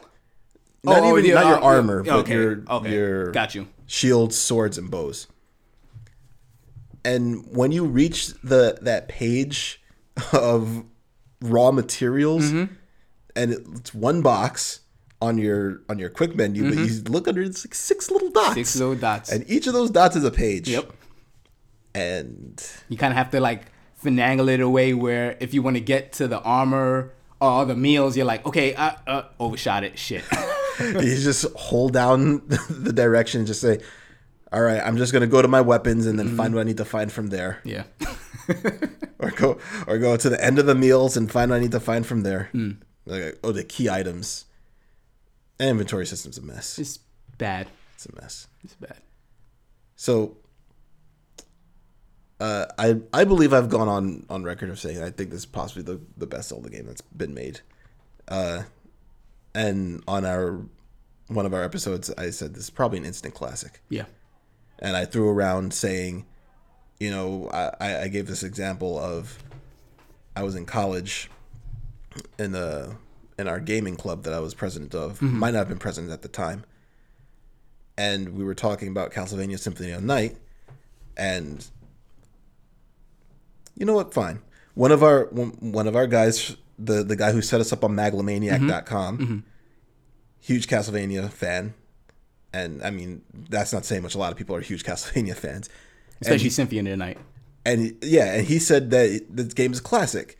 I'm in college in the mid 2000s, early 2000s, mid 2000s, and I'm like, how could you call this game a classic? It just came out in '97. Like, this game's not even old enough to be a classic. Are you kidding me? Like, I at that time I would have struggled to tell you a Super Nintendo game was a classic in the PS2 era.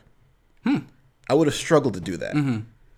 And you look back at it and you almost feel dumb. Of course, Castlevania Symphony of the Night is a classic. Yeah, but at the time you're like, this game's too new to be a classic. Zelda Breath of the Wild is a classic. Unmitigated classic. I literally cannot think of a way to put it. This game is a classic. When we were talking about Final Fantasy 15, we were saying this is going to be somebody's first Final Fantasy game, and this game is going to breed expectations of where the franchise is going to go. Yes, this is literal same thing for Zelda. Absolutely. There's going to be some kid who plays this as his first Zelda game, or her first Zelda game, and they're going to understand that this is what Zelda is. Yeah. The same way when I played Zelda 1, I understood this is what Zelda is. And as I went along, I saw how it changed into something that I didn't think Zelda was anymore. Yeah. I'm not sure if they're going to make that mistake again. No. They've actually gone on record, I think Aonuma Miyamoto, I don't remember exactly, where they're like, this is the Zelda formula from now on. And I don't think that's a mistake. No.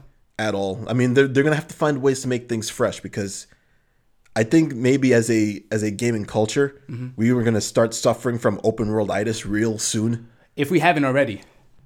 I know I felt it. I felt it, which is so crazy how I gravitate towards games so much, because like honestly I don't like open world games. I like my linear, like not meaty, but like kind of the fattest, like trimmed off, like okay, I'm gonna play this for like 6 hours, beat it 10 hours, whatever.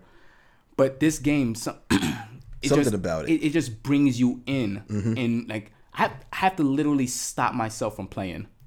Yeah. Like pull myself away. And I said on the previous podcast that Nintendo has their important games. Mario 1 is an important game. Super Mario 64, Ocarina of Time. Those 3 games did something that changed so dramatically in gaming that everybody just try to ape it. The paradigm shift. Yeah. This game is that. I agree. I think people will now look at this game and reevaluate how they do their open world games. We don't need one NPC cut and paste throughout the entire kingdom a la Skyrim.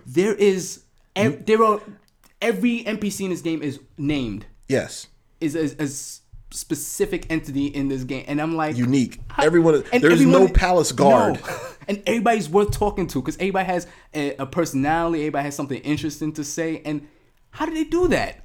There's a whole town I haven't even met yet. Still don't know where the town is. And I think... I don't enjoy Ubisoft open world games because once you go into the game, as much as I love like Assassin's Creed 2, like as soon as you go into the game, you look at the map and you're like, oh my god, you're overwhelmed by it's just icons all over the place. Okay, I'm gonna collect the feathers. I'm gonna do there's so much things. This game did a very smart thing where there's no fucking icons. You make your icons. What's important to you? That shrine over there, boom, knock it up. You want to fight a Lino? All right, this is its breeding ground. Mark it here. Like you're in direction of making the map. Right. Which is... The icons are formed after you have the experience, not before. Yes. And that is so incredibly important to how you traverse the world, how you think about the world, because now you're making a world that is dictated to what you want as opposed to the other way around. So, never more did I feel that except when I was... The last tower I needed to find... Mm-hmm. The last Assassin's Creed tower that I needed to find in Zelda was the one on Death Mountain. And I could spot that tower from one of 3 spots, mm-hmm. and I could not figure out the best way to go about trying to actually get there. Mm-hmm. Until one day I said, fuck it. I'm just going to go. Yeah. I just pick a tower that looks the closest, and I'm just going to fly and try to get there. Mm-hmm. Until I started burning to death. Yep. And it turns out there is a nice, convenient way that you can go, mm-hmm. but you need to find that convenient way. It doesn't stop you if you say, hey, I want to burn on the lava-filled mountain. Mm-hmm. If that's how you want to get there, by all means, you can get there. And I ate a lot of food getting there. Mm-hmm. A whole lot of food. But there's a way that you could just walk up in through a safe area that's mm-hmm. not hyper mega temperature and have that grade levels and grade level 2 get there. You might burn here. And if I just saw there was an icon on the map telling me go here, mm-hmm. I don't know if that would have meant as much. Yeah. But the idea was I didn't know where to approach this from. Mm-hmm. I could see the tower. And that's why I think, and sorry to cut you off, that's why I think the Great Plateau is such a incredible tutorial. Because mm-hmm. when you activate that first shrine, it does a cut for every shrine. Yep. You see all of it.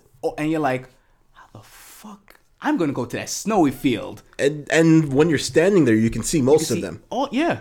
There's like maybe 2 or 3 that you can't see from the Great Plateau. I just think about the Great Plateau like in hindsight, because when you first started, you're like, man, this area is really big. And then like you open up the map and it's like, just zoom out. This zoom out. Yeah. Enhance. Keep going. And now when I play the game, I actually have to zoom in to see where the Great Plateau even is. But no idea. At first I was like, man, this area is so big. Wow. And now it's like, it's so small. It's like it didn't even exist. Yeah.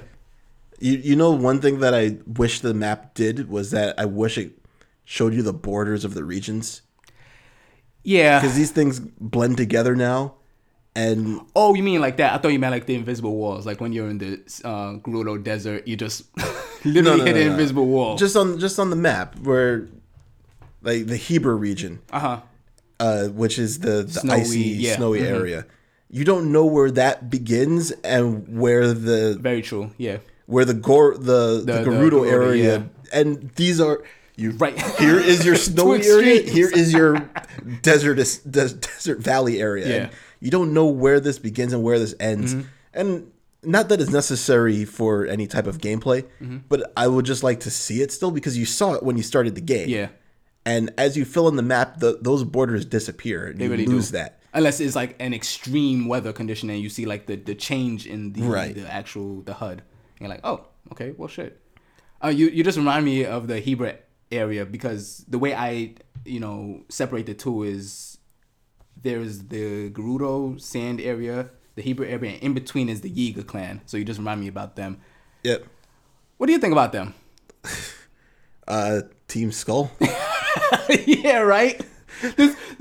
When you fight, I think it's Master Koga, and I'm like, you came out of Pokemon Sun and or Moon, huh? You're ridiculous. I just kind of wish there were more of them. Other than they fucking you up on the world map. This is to the failing of the game and the lack of the story is that you have some of these minor characters, or in this case, an entire minor village. Yeah. That is left, a second minor village that is left totally without any type of characterization. You know that the Yiga clan, if you're paying attention to what's being told to you, are a split off of the Sheikah. Yeah. But outside of that, why? Yeah. What are you guys here for? What do you? Do you what's the serve goal, under Ganon? So I guess they're supposed to be Ganon's foot soldiers in terms of what the story is going for, but they're not really pursuing you. Like you said, you have one will pop up every so often, just out of nowhere, and annoy you. And that's after you complete the Yiga quest. Before then, it's like, okay, you talk to a random traveler, and it's like, hey, I'm here to kill you, and then I was like, oh, okay, I didn't know that was a thing. Yeah, that happened. What a nice guy he was.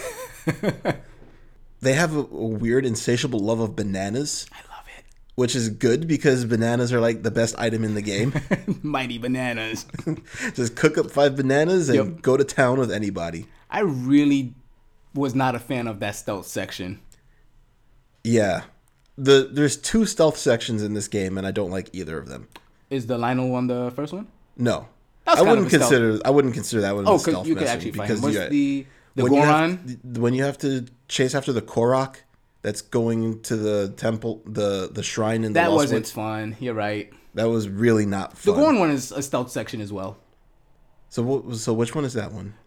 When you are leading the Goron ancestor up the thing. Right. That wasn't terrible. Yeah, that wasn't the worst. Yeah. Because they're giving you options for fighting. Yes.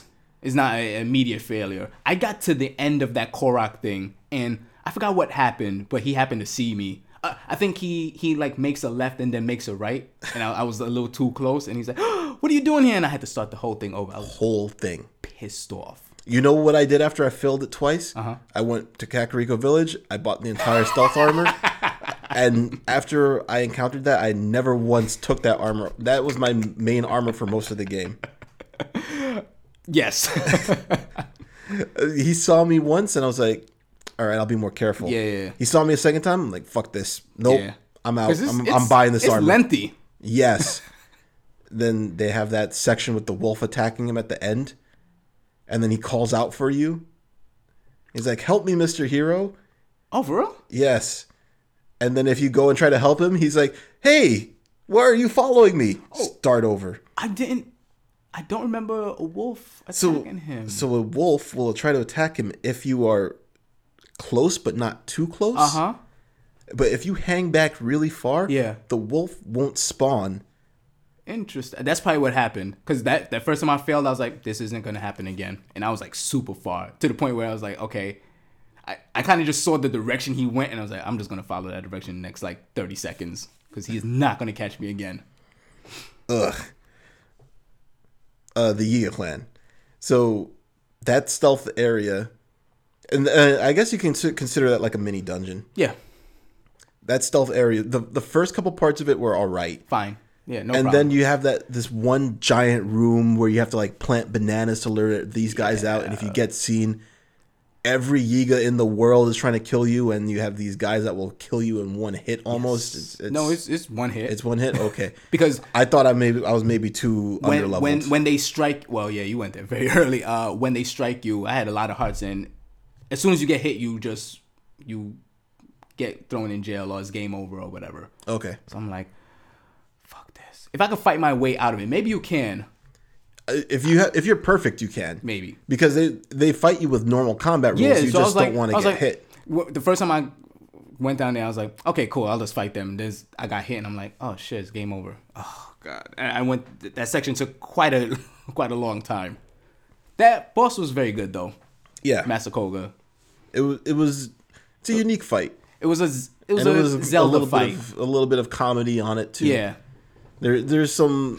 The game has a nice amount of levity to it when it needs it. But the writing in this game is just fantastic. I every time I see a new villager, I'm like, I can't wait to talk to them because they're probably gonna say some asshole thing. There's a lot of sarcasm in this game. Oh my god, all over the place. Especially if they don't know you're the hero. Or especially when they do know you're the hero, like in the case of the Zoras. Oh, the Zoras do not like you. Where they hate the hell out of you. Oh man. Whew. How'd you like? Now we're back into the story. How'd you like that storyline with Mifa? Uneventful. No, you didn't like it? Not really. Okay. I thought it was interesting that they romantically put Link with somebody else. They tried to romantically put Link with somebody else, because you have two options. I guess you can choose that kind of. Oh, you mean a player option? Yeah. Oh, I don't remember that one. When you finish it and you talk to the old Zora guy that don't like you. When you finish and you talk to the Zora King. Okay. There's like two options, and one of them kind of makes it sound like, I'm accepting that love that she was trying to give me. Uh-huh. And the other one is like, yeah, she's cool. Can I get the armor for both?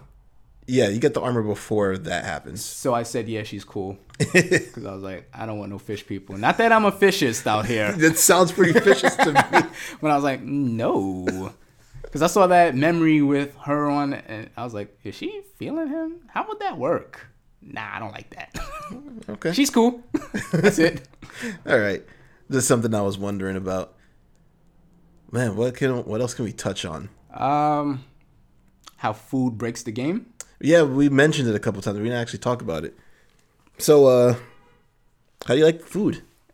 The way I look at the food is, I currently have maybe about, if I was to guess, maybe 18 hearts.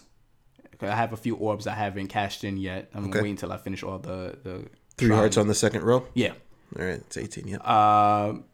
The way I look at it is, okay, 18 hearts plus this food that's going to give me full heal plus 20 hearts, and I have about 7 of that. Okay, so I'm invincible. Yeah. That's all that it really is. And you eat them with no restriction? Nothing whatsoever. On top of having Mifa's Grace, which revives you, and plus, I don't know how much heart she added. It gives you +5. Oh, +5. I'm kind of bummed that they locked hard mode behind DLC. Mm-hmm. But I really, really, really hope they add a mechanic where... So, in Bloodborne, it's kind of the same way where you have to look at your blood vials as your life is ostensibly. And the difference with that is I'm healing as I'm fighting, and I gain energy with the way I perform in battle. Mm-hmm. And this is like, okay, pause, eat 1,000 apples. All right, I'm back in it. You need to cook those apples. Oh, you're right. And then I love the cooking. Like, coming from like playing Monster Hunter, I'm totally fine with that. And the recipes, everything is awesome. When you come to the realization that you shouldn't cook anything but hearty stuff, yep, all the recipes just become null and void. Except for bananas. Mighty bananas, yes. Cook 5 of those and you're good to go. I like keeping the run speed ones. I would cook some run speed ones. Because sometimes. I have the knight armor on. I never use my horse. Yeah, I did at first just to look majestic, but after a while I'm like... I use my horse. So the run speed one was useful for... Mm-hmm. It's even better when you realize that not only should you never cook anything that's not hearty, mm-hmm. but that you never really need to cook more than one of the hearty items at once. Because the first time I cooked that, I was like, okay, to make this good, I got to cook like 5. So I'll cook 5 durians. That plus 20 hearts. That was the game-breaking moment. I was like, wait, full heal plus 20 hearts? That's more hearts than I can even hold onto the screen. Which it's not. And I'm like, what the fuck? So I cooked one, and I think one is 6. Plus 4. Plus 4. And I'm like, that's good enough for me. That's once I found that out, I'm like, and then you go to the areas that hold the horses. The stables. The stables, blanking on that. You go to the horse stables, and then like it shows a recipe, which I think is really cool. Yep. Nice poster on and I was the like, recipe. Oh, cool. That's a cool way to do it. I took a lot of screenshots of them, and I'm like, okay, let's see what this makes. And it's like, that's cool and stuff. Yeah, but sure, give me something with plus 10 hearts of healing. Or I can just eat this item that I cooked with one mushroom that gives me full heal plus 2 hearts. It's like, I will never use you. Never. Which is a bummer, because like you have it goes back to the materials. You have so much materials and you want to burn through them, but it's like, I'm not going to use this stuff. Yeah. And you do have a limited food inventory. Yes. So I'm gonna burn it through hardy stuff. Yeah. Even now that I have max hearts on my game, I still make the hardy stuff because it's one item for a full heal. Come on. Like, how did somebody not see the economy of this and be like, if I cooked one apple, I would make an item that gave me 1 heart. Or I could cook one hardy mushroom and that item gives me full heal plus 2 hearts. Yeah.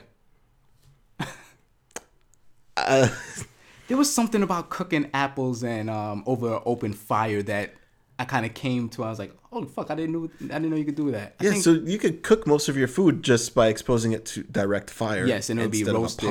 I tried to cook a chili one time, a spicy chili, and something happened. It exploded. Yes. Yeah. Have you ever tried to shoot a bomb arrow in Death Mountain? It explodes immediately. Yeah. Have you tried shooting a bomb arrow in a thunderstorm? It doesn't explode. Nothing happens. Yeah. The first time both of those things happened, like the bomb at Death Mountain, I was like, what hit me? You did, dumbass. Okay, whatever. I'll do it again. I hit me. Fuck. Doing it in a rainstorm, I was like, okay, I had a regular arrow equipped. Okay, no, I had the bomb arrow equipped. Yep. Huh. This game. What about regular arrows in Death Mountain? They burn up? They light on fire. Yeah. This game. Yeah. There's gonna be fucking encyclopedia of things that can be done that you didn't know could be done in this game. It's ridiculous. It's ridiculous. And it's why I think this is the greatest open world game ever made, because I've never played an open world game where you have so many interconnected parts working together. Like, everything affects something. Like in other games, like, okay, this thing is standalone, that thing is standalone, this thing is standalone. You deal with it on, their basis. It's like, no, one of the first back to the Great Plateau, one of the first areas which you don't have the paraglider yet, but you have to cross a ravine, and you get an axe, and there are trees. So you're like, I'm gonna cut this tree and just cross the ravine, and it worked. Yep. I was like, God damn. Or sticking with the Great Plateau, you can help out the old man who's by those trees. Yes. And if you cook the food that he wants you to, he's trying to remember how to cook, he'll give you the warm shirt so you can go up the snowy parts of the plateau. But you don't need that. Nope. You could just go where you want to go. And if you reach the highest point of the plateau, he'll be standing there. And he'll be like, wow, how did you make it up here without any warm clothes? That's exactly here. Take this warm shirt. I didn't even know you could get the warm, I think it's warm doubleth. I didn't know you could get it until later on in the game when I went to his shack after he, revealed that he was King Rohan or King, I forgot, the King of Hyrule. Yes.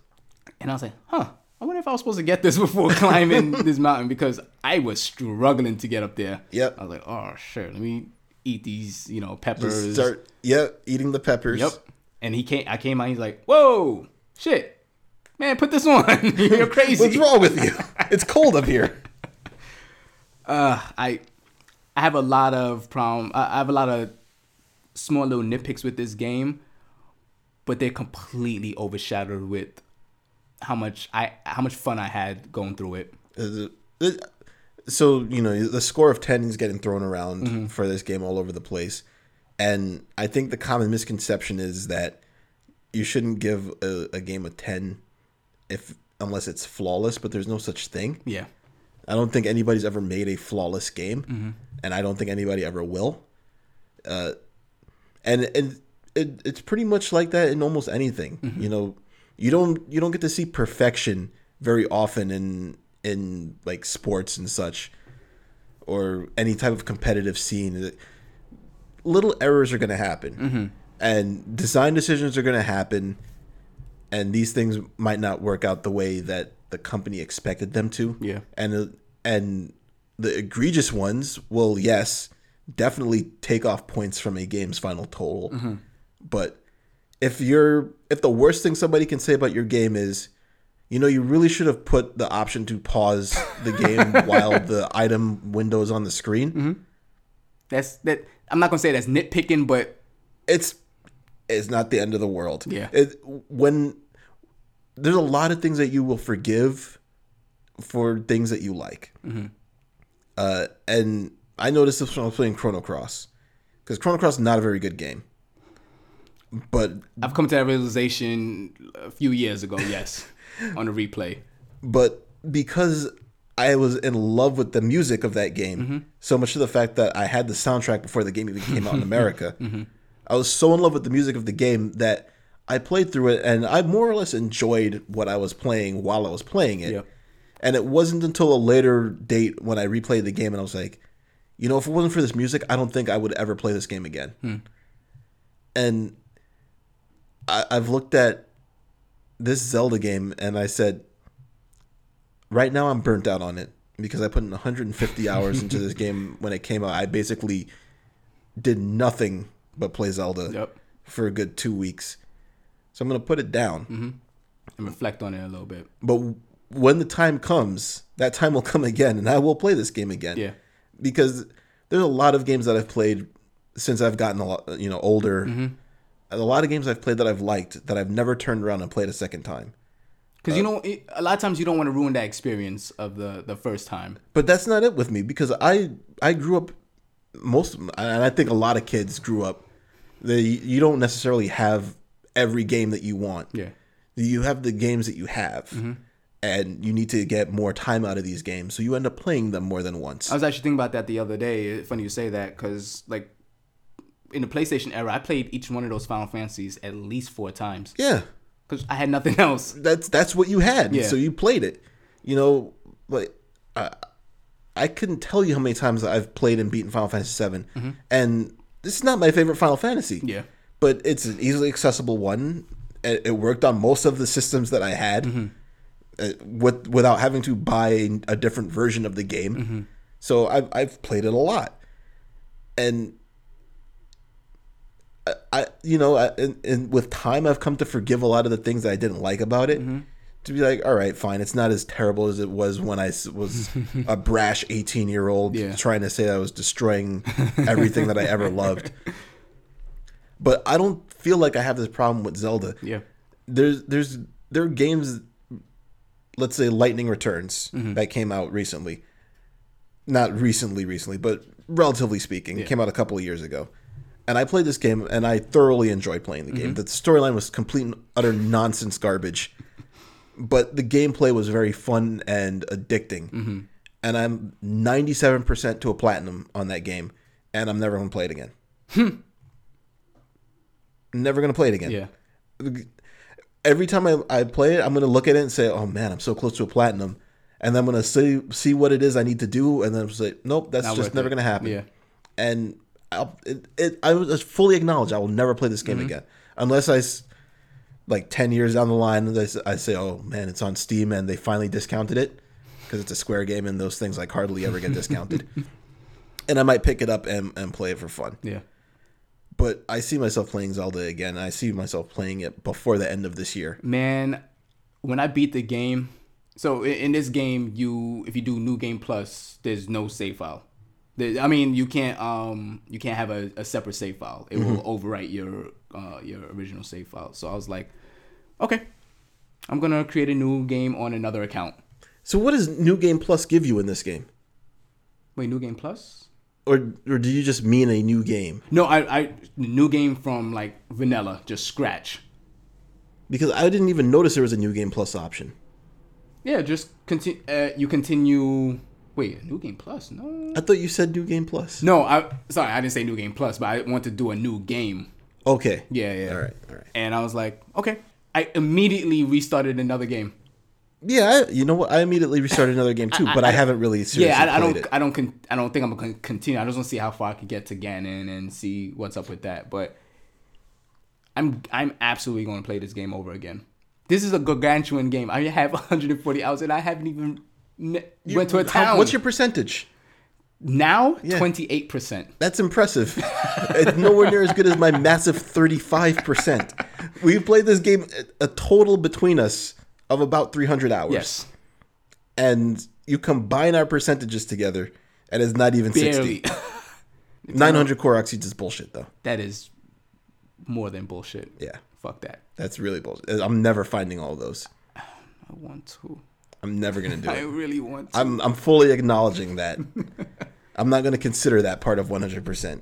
I don't care what the counter says. It's 100% when I beat everything and have all of my hearts.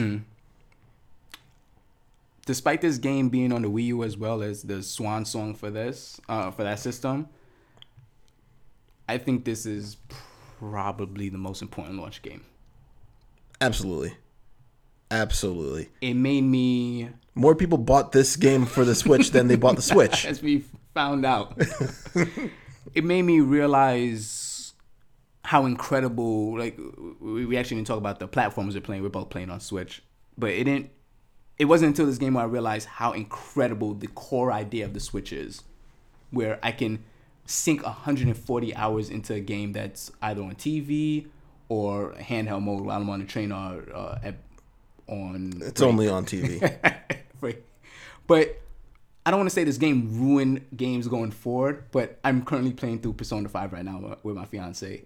And it's like, man, the fact that the reason I made it that we both play this game because I don't want to sit there by myself playing it. Like no. I want to be able to walk with this thing everywhere I can to play this game. And Zelda has now ruined games going forward for me. Yeah, that's why my Switch is a home console. So I don't set myself up for those expectations. We like this game. Yes. Undoubtedly. I might have sounded like I was nitpicking on a few things earlier, but I absolutely love this game. I mean, so we kind of have to, I guess, because the verdict is what it is. But I've said it, I think, the instant classic. I said it before this episode. We more or less knew where you fell on it. I said it's one of the important games. So we have to fill some time. This is how the industry works, I guess. Yep. It's not important. Flawless. It's important to acknowledge that there's failures because you can't improve if you don't recognize failures. Yes. Which is both exciting and scary for the next Zelda game. Right. Because if they use this as a base, but then fix they have one ground up for this system and fix the things that were the issue. Where else do you go? I don't know. I really don't know. Where you can always improve on stuff, but shit. There's a handful of things I want better in this game. Yeah. Handful. Not much. Yeah. Right. And some of them is stuff I could get over that. Yeah. Really. My biggest chief beef really is the shrines. I just wish there was more, interconnective parts going on throughout it. That's pretty much my only beef with the game. Yeah. Amp up the challenge a little bit. Yeah. On some especially of them. since you open the salvo with giving me everything. It's like, don't hold my hand. Well, for the most part, at least they didn't. They let you run around the world Very and true. not hold your hand. Yeah. So they gave you that experience. Just not in the little enclosed one-shot dungeons. Yeah. All right. Well, you know what? I'm sure there's some stuff we've missed. Yes. because I'm gonna be upset when on my way home. Like, when you go and edit fuck. this, you're just gonna remember all the stuff that you missed. But if you are playing this game and you're not satisfied by it, honestly, I don't know what I could tell you. It's got to be one of the most satisfying experiences I've ever had in gaming. I can see the people that didn't like Wind Waker not like this game. I didn't like Wind Waker, and I love this game. Well, the people that didn't like the meandering throughout the open world. Because the open world of Wind Waker was nothing but blue. Very true. Kevin Costner almost lost his career because of that.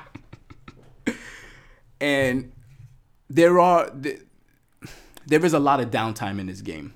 Yes. I love downtime. Is why I like Wind Waker, because I like discovering, like feeling on an adventure. Like not every adventure is gonna be like high stakes and everything is like popping off. Like sometimes you need to like chill out for a little bit. Yeah. And this game has that in spades, and I can see the people that don't want that can be a little frustrated. Well, at least this game's downtime is more exciting than Wind Waker's downtime. I will agree with that. And it gives the downtime in this game is basically exploring. Yeah. And there's a lot of it. And you are rewarded because of it. Right. So it doesn't feel like it's actually downtime, even though it is. Whereas the downtime in Wind Waker is, well, I got to get across the map from here to here, so I'm just going to set this direction and blow some wind and look at some water. On your first playthrough, I thought it was exciting. I did not think it was exciting, but we've said our said our piece on Wind Waker. It's not for this episode, I guess. So you said it's the best Zelda. Is this your favorite Zelda? So I always have this problem when I'm trying to evaluate things, and I said on I think it was in a Final Fantasy retrospective. At the time, I was saying I probably think 12 is the best Final Fantasy game that they've made, but I don't know if I could say it's my favorite because 4 and 6 cloud my judgment. Yeah. And I love this game, but I don't know if I can say it's my favorite because Zelda was formed for me with Zelda 1 with a bond with my mother. Yes. Over playing this game. And this is not something I can replace. Yeah. It's just always going to be there. It's always going to be a part of me. So I don't know if I could say it's my favorite, but I could definitely say it's up there. Yeah. I'm kind of the same way because I was struggling with it. I think I need more time to pass because it's the best Zelda game that has ever come out that I have ever played. But I don't quite know if I could call it my favorite yet. Because like when I think back on like Link's Awakening, I absolutely love Link's Awakening. Like huddle over my Game Boy playing that game. Yeah. Like, I fucking love that game. Like when I think back on it, it's hard to fight with the memory. Yeah, like and all the years that like the memory amplified. Right. But as you said, I will say this is very much up there. Yes. Very, very much up there. And, maybe if I was in a world where nostalgia wouldn't cloud my judgment like that, I probably would just come out and say it's my favorite one. Yeah. I just can't honestly say that. And that's no slight to Breath of the Wild. Yeah. That's actually a compliment. I mean, just the idea that I could entertain it. Yeah. Because Zelda 1 is almost an untouchable game to me. Things like when I said similar things about 12 compared to Final Fantasy 4 and 6. Final Fantasies 4 and 6 are like untouchable games to me. So when you realize these things, it's almost like it's pecking away at your soul. You see, is this not who I really am? I defined my identity by this. It's. Thanks for asking that question. All right. Well, we've gone on for a little while. I hope that what you've heard has maybe helped solidify some things, or I hope you've learned some of the stuff that we had to go through and learn ourselves. By the way, using lightning as a weapon is a very cool thing, and I'm talking about lightning coming from the sky, not like a thunder weapon. Oh yeah, I've done that a few times. Yeah. Did you know they actually mentioned this in the loading screen? I didn't actually think about it until it happened. That in the previous Zelda games where you have full health and you use the Master Sword, You shoot a beam. you shoot a beam. Yeah. So I'm like, one of the tool tips came up is like, if you're at full health and you can't, I should have realized that you can't throw away the Master Sword. You can't throw away the Master Sword, right. If you try to throw the Master Sword, it shoots a beam. It shoots a beam. I was like, huh. It's pretty weak. Yeah, super weak. The Master Sword itself, unless you're fighting a Guardian or find somebody of the Blight. Yeah, it's pretty mediocre. Yeah, I use it as a pickaxe. Yeah. It's one of the best axes that you get. Yep. It's also one of the best hammers you get, too. Mm-hmm.